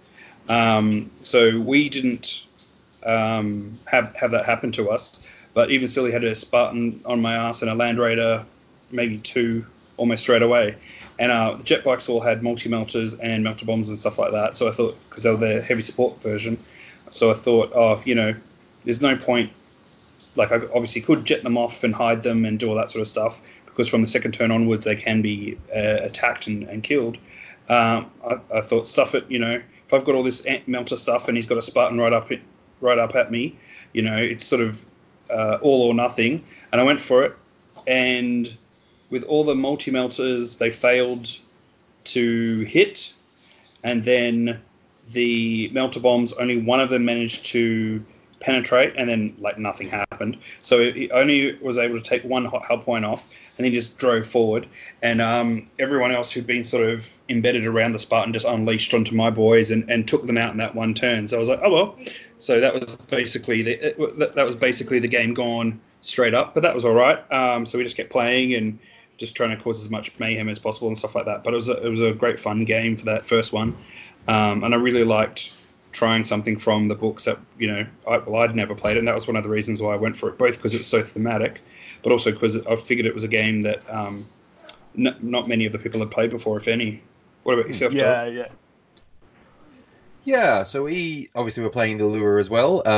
So I had brought my Aeronautica stuff down because in theory that's sort of what I'm looking after over the siege of Asphodel Bridge, but nobody else rocked up. So 462 Squadron claims undisputed control of the sky for Chapter 1. Victory by default. Default. That's right. And so instead of playing as... Sorry, go. They were doing quite a few bombing runs across other people's tables. Yeah, that's right. Just busy dropping payloads. That's it. Yeah, and apparently loading extra dudes into their cargo holds on the destroyers and just like airdropping dreadnoughts. Terminators and dreadnoughts and shit on people. Yeah, it was great. Seems fair. I'd kick a dreadnought out the back of a Marauder. Just load him up in the bomb rack. Yeah, it's just Operation Dumbo Drop, man. Pretty much, right?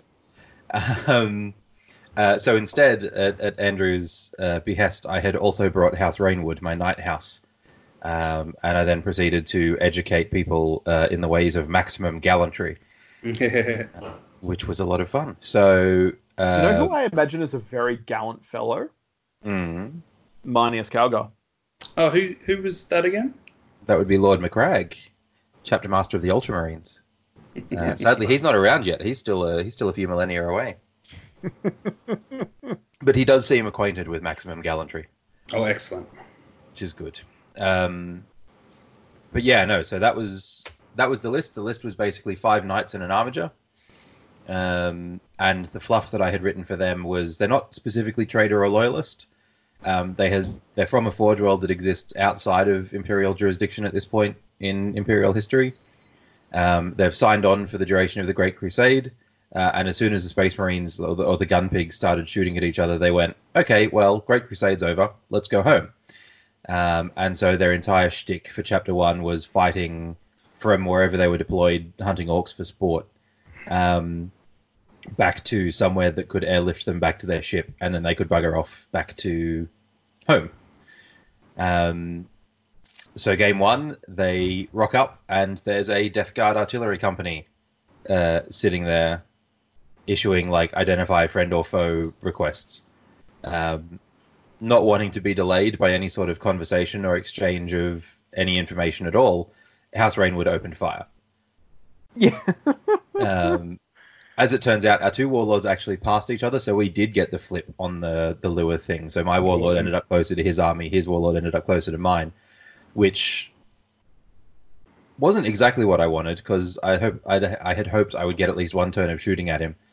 But that's okay. The Knight Gallant was directly opposite anyway, so he charged the Gallant, and the Gallant proceeded to stomp his warlord flat on turn 1. So Lord Magnus claimed that particular scalp. So piloted by Adrian Hawthorne, friend of the show. His warlord went to go shake hands with my Gallant, and my Gallant stepped on him. So that was basically the game there, and then it was just the knights sort of moving up, cleaning people out, killing targets, and away we go. Yeah, and I think Adrian was a loyalist Death Guard. Was that correct? He was. Yes. Yeah. So that's sort of the other side of the fluff I didn't sort of mention before was we wanted to allow people that, you know, like Adrian or myself that have a penchant for running like loyalist Death Guard and, you know, that like loyalist Thousand Sons and stuff. We wanted to have like a narrative reason for that. So we're hoping to see like some traitor loyalist forces and loyalist traitor forces from different people throughout the campaign. Because I mean, it's something that definitely happened. Like I'm still not convinced there are any loyalist Night Lords anywhere. But I mean, it definitely happens in like the canon and stuff like that. You just never seem to see people do that at events. And there never seems to be much structure to it. Like, I mean, like Shattered Legions, you get a little bit with it. So that's something cool. We want to see people do it at Asphodel. For sure. Well, that's another thing. There's always the cases like, say, the White Scars, where they're not setting out as being either loyalist or traitor. It's just they're trying to figure out what the heck's going on because they get the memo later than everyone else. And then Jagadai wants to go loyalist, even though he's a bit of a fence sitter and was closer to Magnus, but some of his troops want to go traitor. So then some of them try and put that rebellion down, and then he comes back and puts it down some more. And, you know, so there's definitely so much space for that sort of that grey blurring, particularly because we've set our campaign out on a planet out in the far reaches where there's, like you said, not very good communications. Yeah, and there's no Primarchs out there keeping people in line. So I mean, like, exactly. It would be totally conceivable that some of the forces that were sent to Charon by their Primarchs or their command structures were the misfits or the guys they just wanted to fucking piss off into the darkness. So I mean, like, they.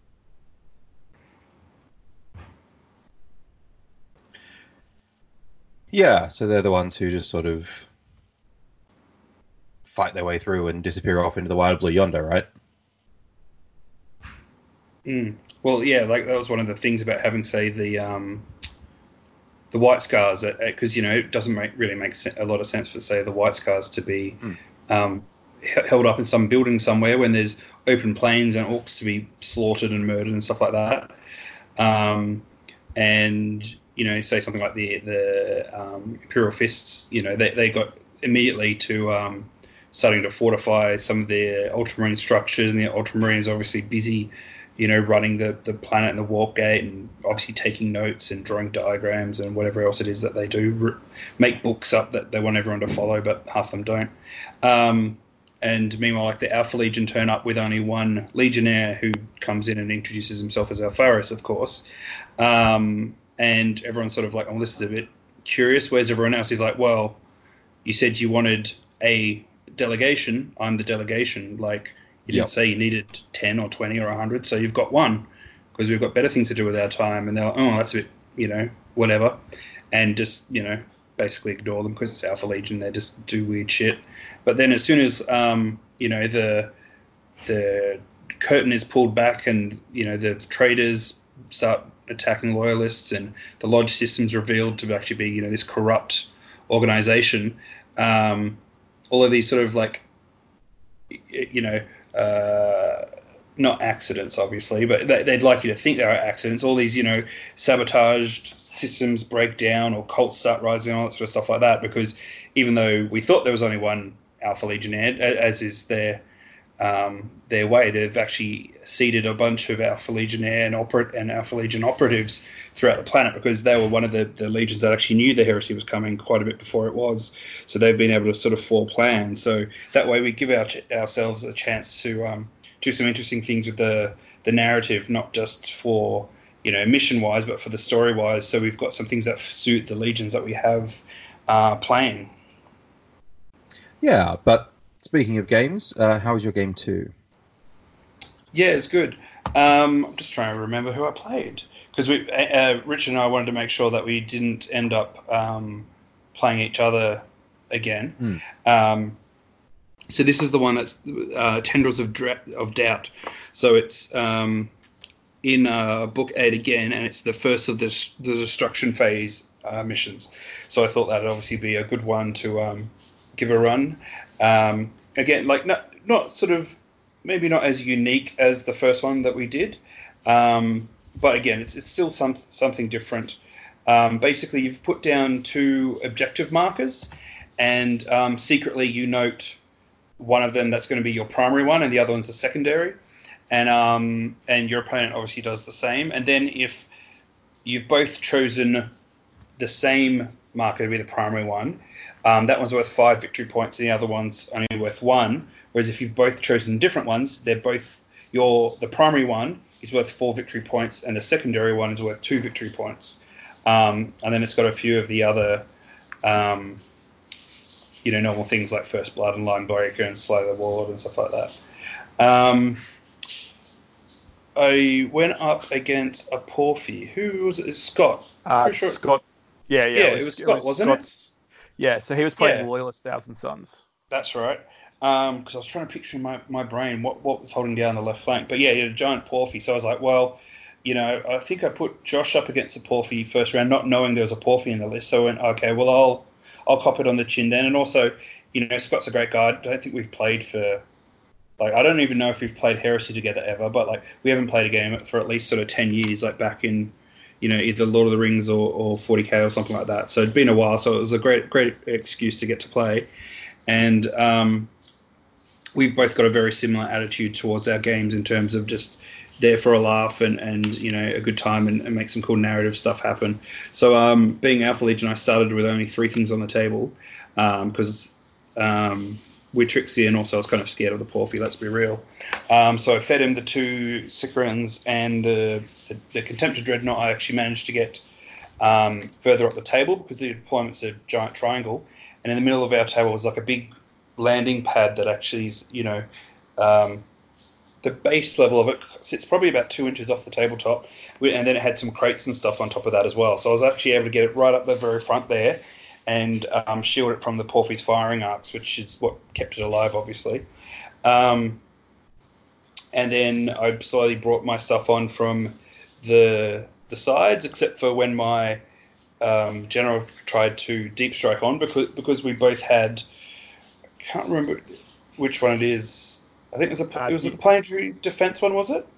The one that allows you to deep strike and also do a bombing run? That was the airfield.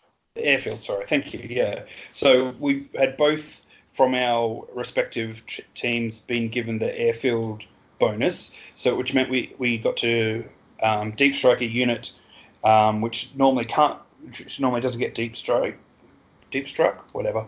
And we also got a free bombing run.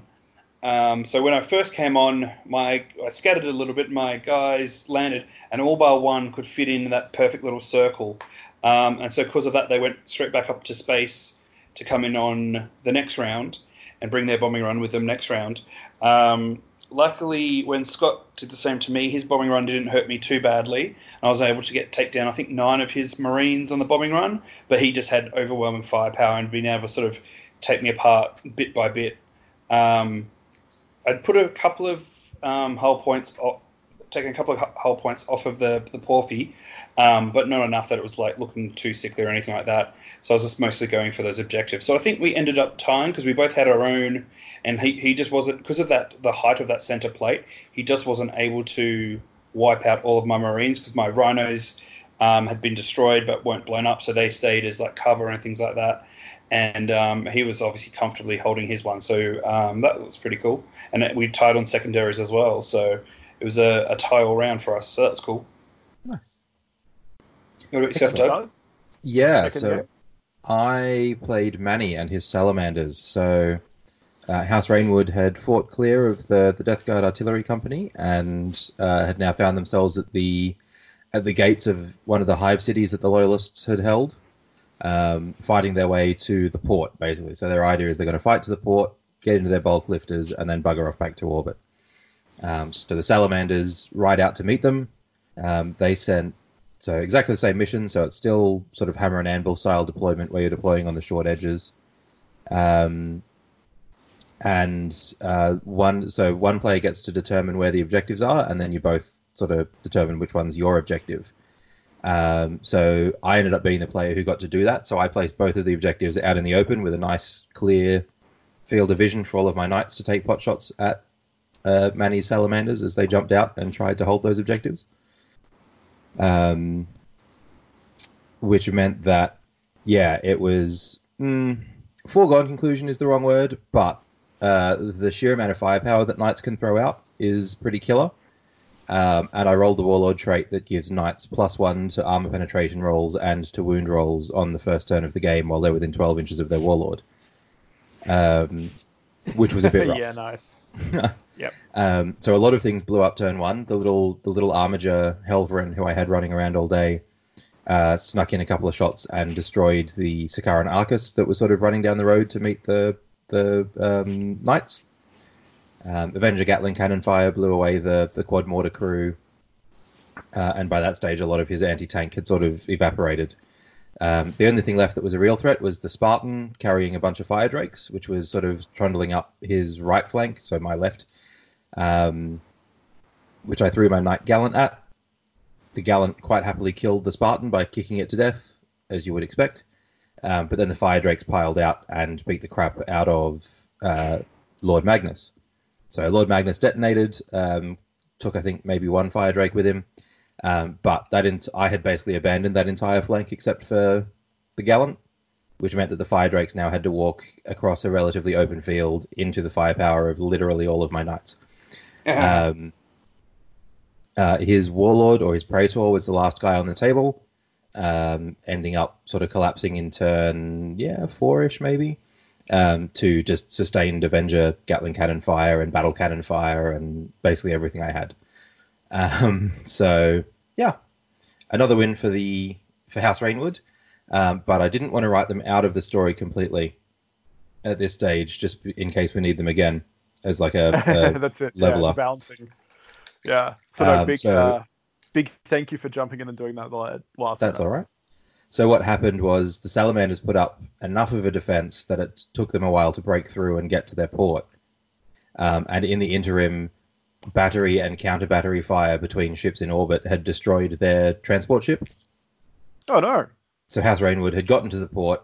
Their lifters kind of weren't coming, and they couldn't raise their transport ship in orbit.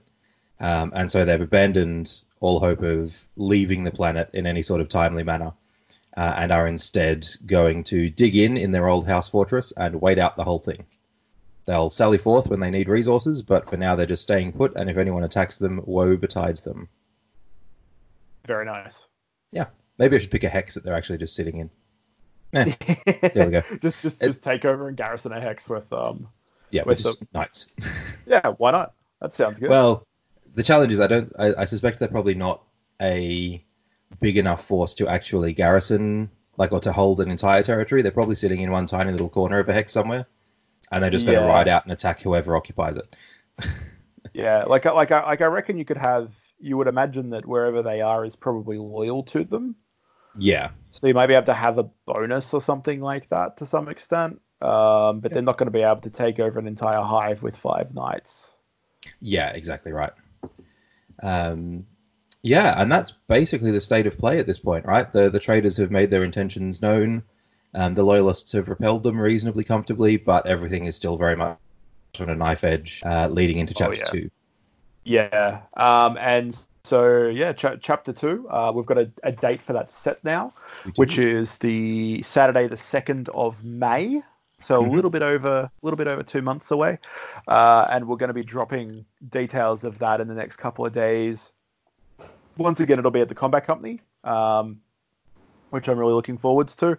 So we'll put all of that up. And if you want to come and play, or you think you might want to come and play, definitely hit us up. We can add you into. We've got a trader and a loyalist war room going on Facebook for discussions and all of that sort of stuff as well, and a lot of strategies sort of taking place there. So and I mean, the other really cool thing I've noticed is a lot of guys are putting up little bits of fluff and background since the first event last weekend. So it's great to see everybody getting into it. Excellent. Awesome. Well, in that case, Doug will say good night to you, because I know you've got to run. And DJ, you and I might close the show out tonight. Easy as. Excellent. Well, we will take a quick break, and these guys will be back at you shortly.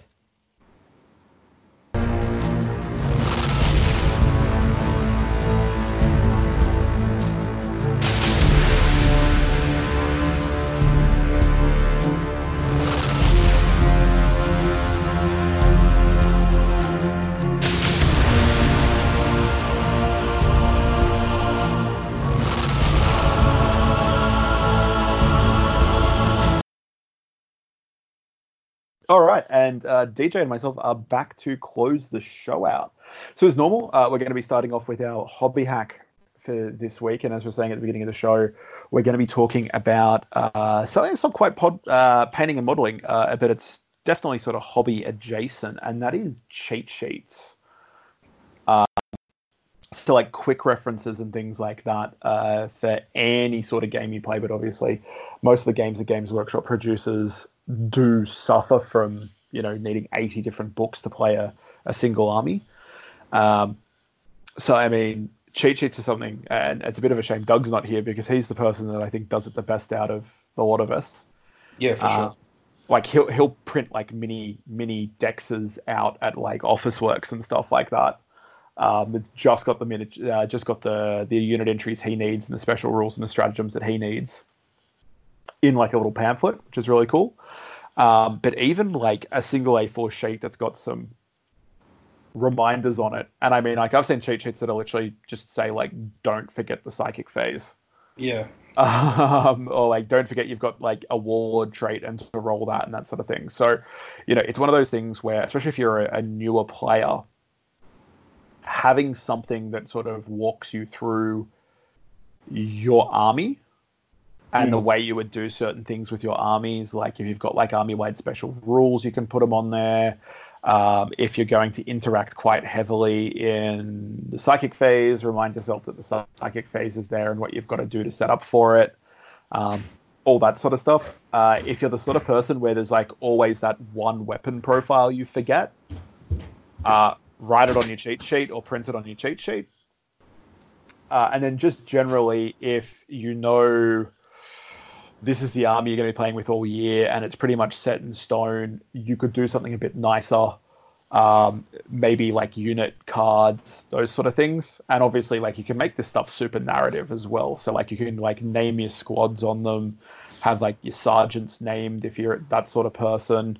You could have, like, they don't have to just be sort of like word processed stuff in like Microsoft Office. A lot of people got access to things like Photoshop and Illustrator, and you can always get like backgrounds and all sorts of cool things. I mean,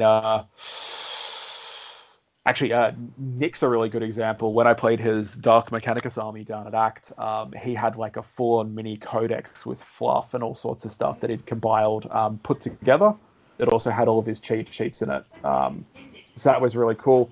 And I mean, like, even if you don't have a great quality printer at home, Office works here in Australia. And I know if you go to like, Kinko's and Staples and places like that overseas, they'll print stuff off. Generally, you've got like, choices of like better, like thicker paper. So not just 80 GSM stuff. If you do it at like 120, it'll last a bit longer. You can laminate stuff.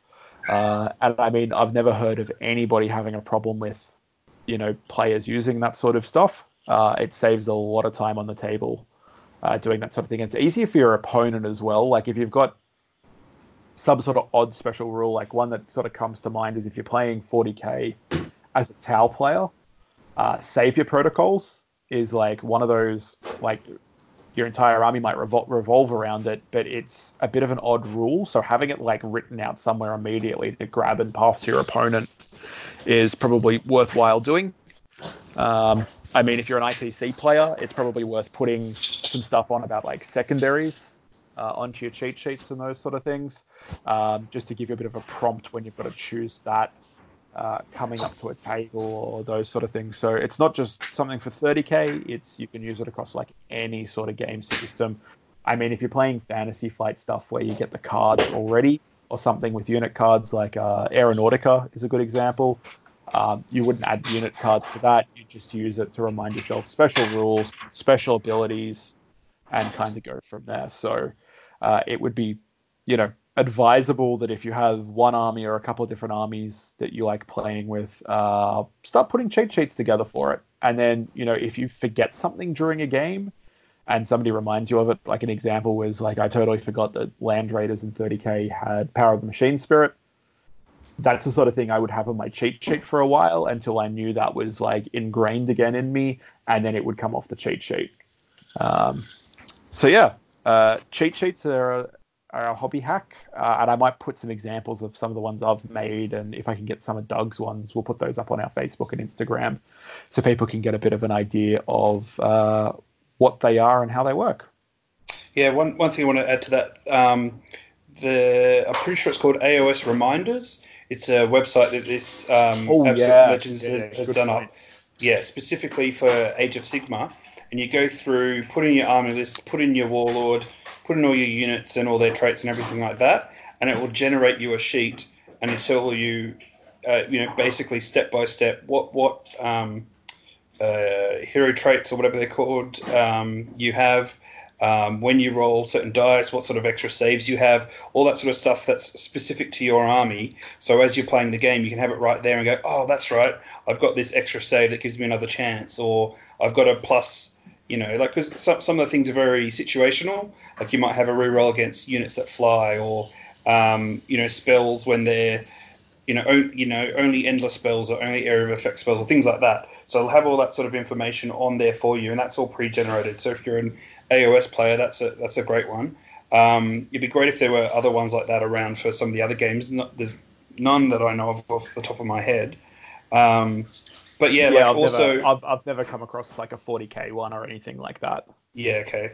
But yeah, like another thing, like you were saying, like obviously if you were new to your army, another thing is if you've got a long event.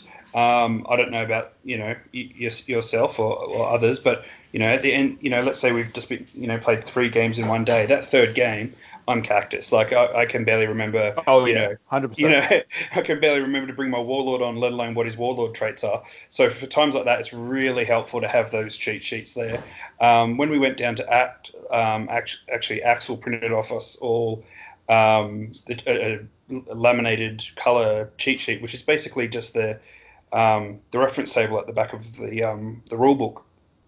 So any times we, going up against toughness and strength, or any of that sort of, any of those sort of normal things that we, 90% of the time we remember, but at the end of a long day, especially if there's been some adult beverages imbibed. Beverages involved, yep. Exactly. They may not be the things that automatically come to mind. And sometimes it's just easier just to check on the sheet, especially because we ended up playing against not only, like Mechanicum and things like that, but also we had the 30k Elder Codex being used in there. So we're coming up against entire armies and entire units that we'd never played against. Yeah, exactly. Same with Necrons and stuff like that. So just having that there removed that extra step of thinking when it was particularly for me, because it was my last game of the day when I played Elder. Just having it there so I didn't have to try and think, because it's not like it's not like they're even toughness for Marines, so force, that sort of stuff like that. You're like, I know each unit's totally different, it's got its own strengths and weaknesses, so you've sort of got to go through and think a bit more. It's enough to throw you and have you just standing there with a handful of dice staring at the table for 2 or 3 minutes going, what the fuck am I doing again? Yeah. Exactly.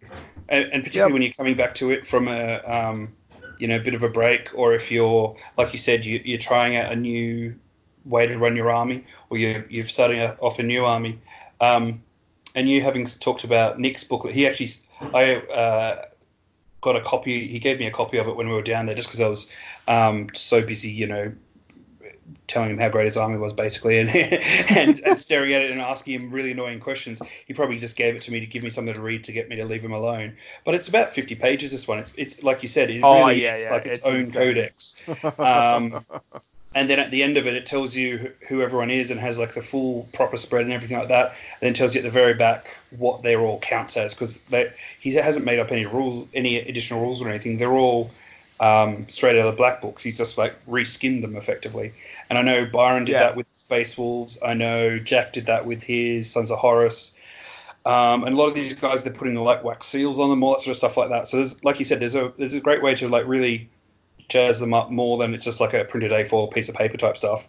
And if your opponent's got your army there and can see exactly what's in it and stuff like that, and you've also got your cheat sheet and things like that, it's going to make your game just go so much quicker. When you're playing multiple games in a day, it's hopefully going to save you from all those brain fart moments. And like you said, even things like, don't forget to use your Warlord trait.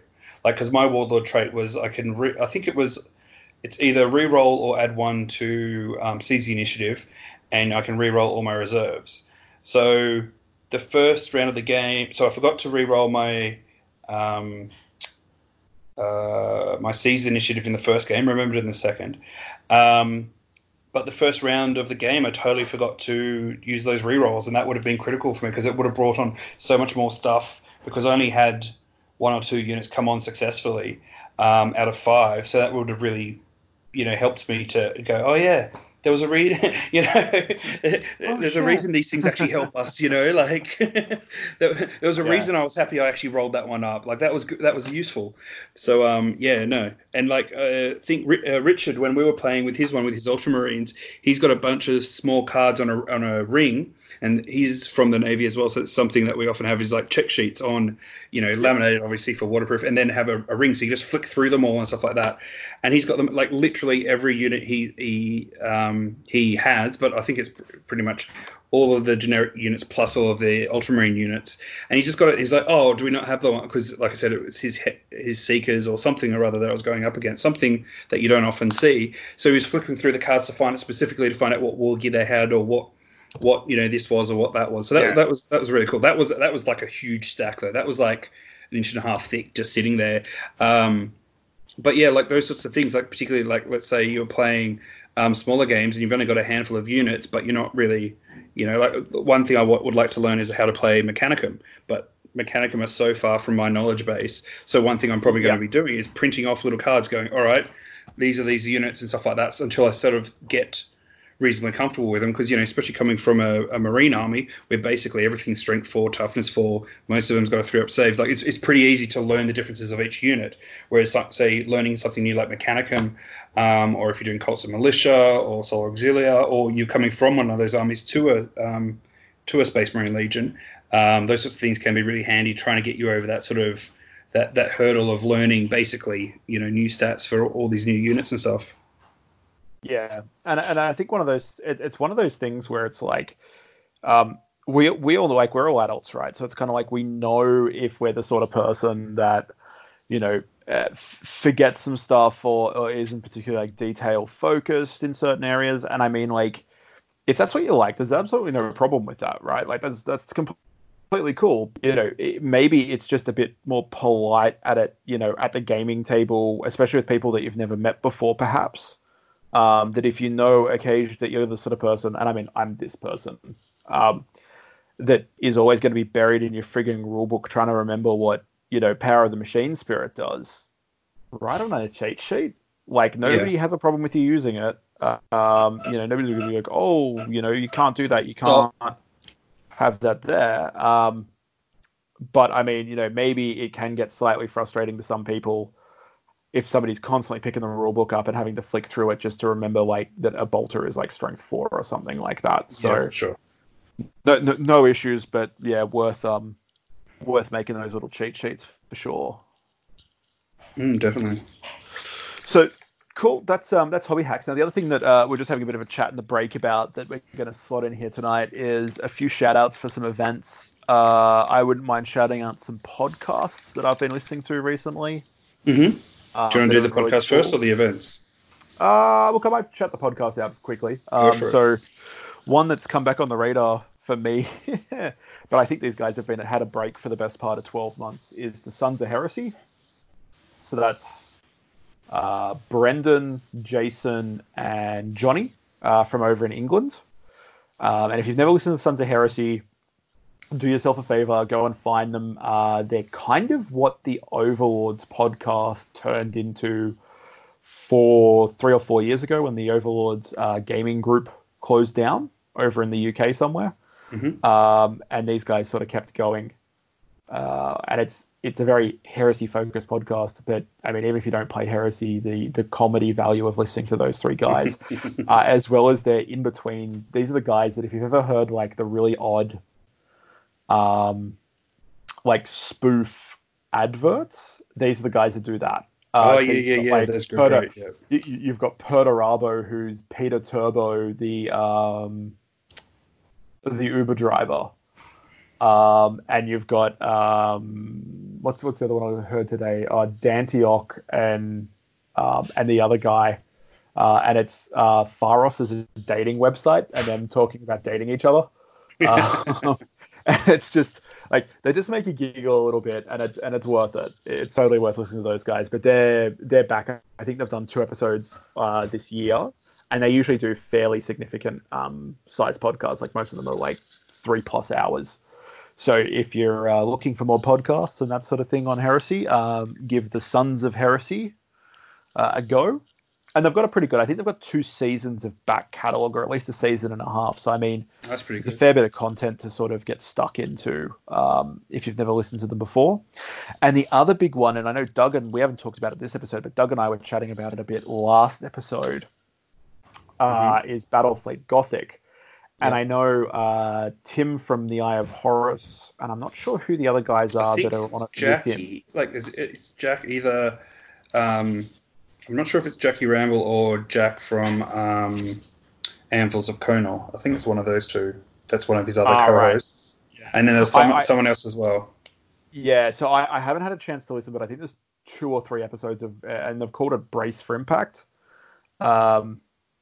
which is, so it's a BFG podcast, which is really cool, because we're obviously all doing a bit of work in the shadows on maybe updating the Battlefleet Gothic rule and fleet set for use in 30k. And playing around with a few ideas like alternating activations and things like that. And that's being spearheaded as normal by Mr. Horace, the godfather of Heresy here in Australia. So those guys are doing a podcast, which is really cool. So I was going to say, I came across them on... No, I haven't yet. I've added it to the list because I came across... I saw some of their posts, but then I came across it today on Instagram when I was just looking for random hobby things. So yeah, like I literally saw it earlier today and jumped on following. They've only got 7 posts up there, but like 2 of them are for their episodes. But it says it's run by Jack, Nicholas, and Tim, and they've got some great conversions already of some of their ships there. They've got like one of them. It's got like a Volkite barrel as a new bridge for one of the ships and stuff like that. So it looks like they're putting in like top quality effort into it already. So yeah, I'm definitely added that one to the roster. Cool. I was trying to think if there's anything else that's on my rotation at the moment that's we don't always talk about. No, I'd say sort of like the usual suspects is if you're into AOS or 40k, the Honest Wargamer. Yep, always. Is definitely worth a watch and a listen. I mean, if you can interact on Twitch, if you're that sort of person, I would definitely do that with Honest Wargamer. Twitch is how I normally watch it, just because it gives you that chance to immediately talk to him and the team there. Yeah. And they're actually really connected to their community. Yeah, they're really connected to their community. Depending on what's going on, they'll quite often be answering questions or letting you know like unit stats or things like that, or just having a laugh and saying hi to people that they saw at events. Like they'll often go, here's so and so in the chat. We saw him, 2 weeks ago at WOP event and stuff like that. So like, yeah, they're definitely a team that really care about the community and are really plugged into the community, which is awesome. Yeah, and I mean, funnily enough, somebody asked me like end of last year, I don't listen to podcasts, but I like to do Twitch streams. You guys should do a Twitch stream. And I mean, I'm not sure if it was probably rather obvious in our last segment that my internet dropped like 5 times. And it killed the call on me, and I had to keep trying to like reconnect, and I was bouncing between like a mobile hotspot and my home network and all this sort of stuff. So I mean, it would be almost impossible for us to run a Twitch stream, just because our internet is so that amazing Australian NBN, right? It's just, powering the country. Fucking top shelf stuff there, mate. So yeah, no, I don't think we're going to be doing a Twitch stream anytime soon, but definitely if you get a chance, jump on the Honest Wargamers. And I'm also still a really big fan, and I know some people will cringe at this, but I really love Forge the Narrative and the Long War as two sort of, like I consider those to be the peak of competitive 40k podcasts. And as much as I don't really play much competitive 40k and almost no ITC these days, I like, as a bit of a commentator, I like getting those points of view that I sort of trust that they know what's going on, and those guys are switched on. Like Paul Murphy on FTN is really awesome, and he has a great, he's just great at podcasting, which makes it a pleasure to listen to. And then Kenny, Rob, Wyatt, and Mike, which are the main guys off the Long War. They're really good to listen to as well, if you like that sort of stuff. So yeah, that's sort of like the main ones I wanted to sort of shout out and say, like, go listen to those ones if you want to get in there. Obviously, if you just want more Heresy stuff, I think there's still quite a few Heresy podcasts around. There's like, Don't Lose Your Head. Obviously, Horace is still around, all that sort of stuff. So, they're all a lot of fun. I'm not sure if there's still like 50 billion Swedish podcasts. Do you know, Deej, or? I don't know off the top of my head. I know there's quite a healthy number of them, particularly if you're counting it as a per head population. But yeah, like I've been talking to some of the Swedish community. I don't want to say leaders of the community, but like some of the guys who are fairly well known in the community and stuff like that. And it sounds like Swedish Heresy hasn't really taken much of a break. They've just been going from strength to strength. That's good. Yeah, particularly like you see, like a lot of the Ink 28 and things like that. I think there's always been a strong vibe of that up there as well, sort of stuff. So yeah, they just keep powering on. I got some amazing. I have to actually thank some of the boys from the 30K Sweden team, because I got a bunch of transfers sent to me from them, which was amazing. So I'm going to have to find some suitable units of note to put those onto. And I think I also got some stickers and stuff from like Don't Lose Your Head and stuff, because it was done in conjunction with them. So I got a bunch of those, which I was really appreciative of. Of course, it was raining at the time, and transfers and rain aren't always the best of friends. But I'm pretty sure I managed to save them all. But it was just a really nice gesture that came out of the blue. It was a bit of a surprise. So that was really lovely of them. Yeah. No, very, very, very cool. So I think what we'll probably do moving forwards on this podcast is definitely do a bit of a shout out segment. And I know you've got an event you want to shout out, Deej? Yeah, so speaking of Nick and the amazing community down in Melbourne, I'm pretty sure it's Adam that's running this one. Preferred Enemy. So it's Battle for, now I'm going to say this wrong, it's AIAS. It's AIAS. So however you want to pronounce that, I'm not even going to try. Exactly right. So it says, so they're sort of in their players pack, which they've got up there. Tickets went on sale today. From my understanding, there's 36 tickets available, and 20 of them have already been sold, Awesome. And that's probably within less than 6 hours. So that's pretty amazing to hear. This is one that I'd definitely be going to. However, I'm double booked with a Infinity event, which is the big Infinity event of the year. So I'm fully prepaid and stuff like that. So it's an unfortunate clash. But the Preferred Enemies little blurb here says, Preferred Enemy is a Horus Heresy event with an aim to bring together hobbyists that are passionate about narrative, modelling, painting, and gaming in the 31st millennium. The EEO team is dedicated to providing beautiful gaming tables and creating a fun and vibrant atmosphere to create a rich and immersive Horus Heresy experience. We've got 5 games over 2 days. They're looking at 2,000 points Age of Darkness games with no Primarchs, Lord of War, Super Heavies, or Gargantuan creatures. And it's run over the 6th and the 7th of June this year, down in Marylebone, which is near the High Point Shopping Centre. And in their players pack, it's actually really well detailed and stuff like that. It's actually staying, places to stay nearby, transport to get to and from the event. They've got a trivia happening on the Saturday night. They've got a hashtag there if you can, you throw up your stuff for your hashtag. Everything there. It's got, the full schedule and everything like that. So even if you're only mildly interested, this is one, like, I know this one's going to have a waiting list. I'd suggest grabbing a ticket up really quickly, because I would imagine they go quite soon, and knowing the guys who are involved with this, it will be like a really top quality event. Yeah, 100%. Like, I can guarantee that if you go to this event, the only bad thing about it will be is it's in Victoria. But other than that, it should be absolutely freaking amazing. So definitely jump on that. Where can you get tickets from, Deej?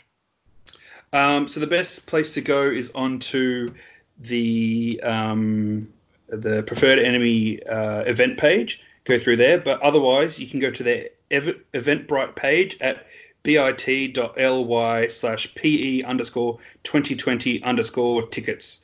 And you can check out with either PayPal or a credit card. Awesome. Sounds really good. Was that the only event you had to shout out there? That's the only one that I know of, other than your next one that's in on May the 2nd. Yep. And I think, like you said, once we've got that more sort of nailed down, we'll have the tickets available again through the Combat Company's shop front. So that was really easy last time. Basically, you pre-buy your ticket on the Combat Company's webpage, just as any other product, and it made it so much easier on the day of, because we didn't have what, 16 of us trying to pay one guy with one till whilst they're also trying to conduct business. So it just made things so much smoother, even just from a rolling dice perspective. So, and it was just straightforward and easy. So, 100%. And I guess from like an EO, and I mean, players don't need to care about this, but I'm happy to sort of give people a bit of background on how things work occasionally. So, especially for us, like we've always been happy to partner with stores. I guess there's massive benefits to it. Like there's obviously cons to it as well in some cases, and I know some people don't like it, but it suits us and our player base, and so we love that. And we've got, obviously being in Sydney, we've got some pretty amazing stores here. Pre-selling tickets means that the store sees, especially when this is the first event we've run with them, that we're serious and the community's serious. And I mean, a massive shout out to Kishan and Steve at Combat Company, because they sort of took a bit of a punt on us by saying, yeah, we'll come and take over our entire store for a whole day on a Saturday. And they could see from people pre-buying tickets that it wasn't, like that they were going to get people in the store and that they were going to make a little bit of money out of it. And then that makes them much happy about it. And then obviously as EOs, like it's nice to be able to see who's coming, who's not coming. We know that, oh shit, we're going to need like to balance a team today because we're missing somebody off a team. And it just makes life a million times easier. And the other thing I'll definitely say for our event, but it's only for our event, I can't speak for anybody else's. Like I know one of our players who was bringing another player with them as well had to bail for medical reasons. That's right. And no issues in getting a refund or holding it over to the next event. So, I mean, that's amazing, right? Like, so it's not like if something comes up, like your kid's sick or you whatever it is, work calls you, like that should not be an issue at all in getting tickets refunded or getting them held over to the next event that you can make. So definitely please keep that in mind with Asphodel Bridge, as if you can prepay, we would love it if you could prepay. And it's super easy to do through the Combat Company website. You just go to their events tab and scroll down and you'll see the tickets. And I mean, we've broken them up into formats as well. So if you want to come and play Titanicus, you buy a Titanicus ticket and they're capped. And if you want to play Aeronautica, buy an Aeronautica ticket, they're capped. If you want to play 30K, buy a 30K ticket and they're capped as well. So yeah, just something to keep in mind when those go live again, hopefully in the next couple of days over the weekend. And we'll put links up on our Facebook page and Instagram to all that sort of stuff. Awesome. So, Deej, I think that's probably it. I know we're saying we're doing a shorter episode, but I think we've done 2.5 hours. So, as normal, you can find us at The Loaded Dice across Facebook and Instagram. If you've got 5 seconds to leave us an iTunes review and that sort of thing, we would love it if you could. If you want to send us feedback, either PM us or DM us across Facebook or Instagram, or you can email us at theloadeddicecast@gmail.com. And until next time, keep your powder dry and your dice loaded. Peace out.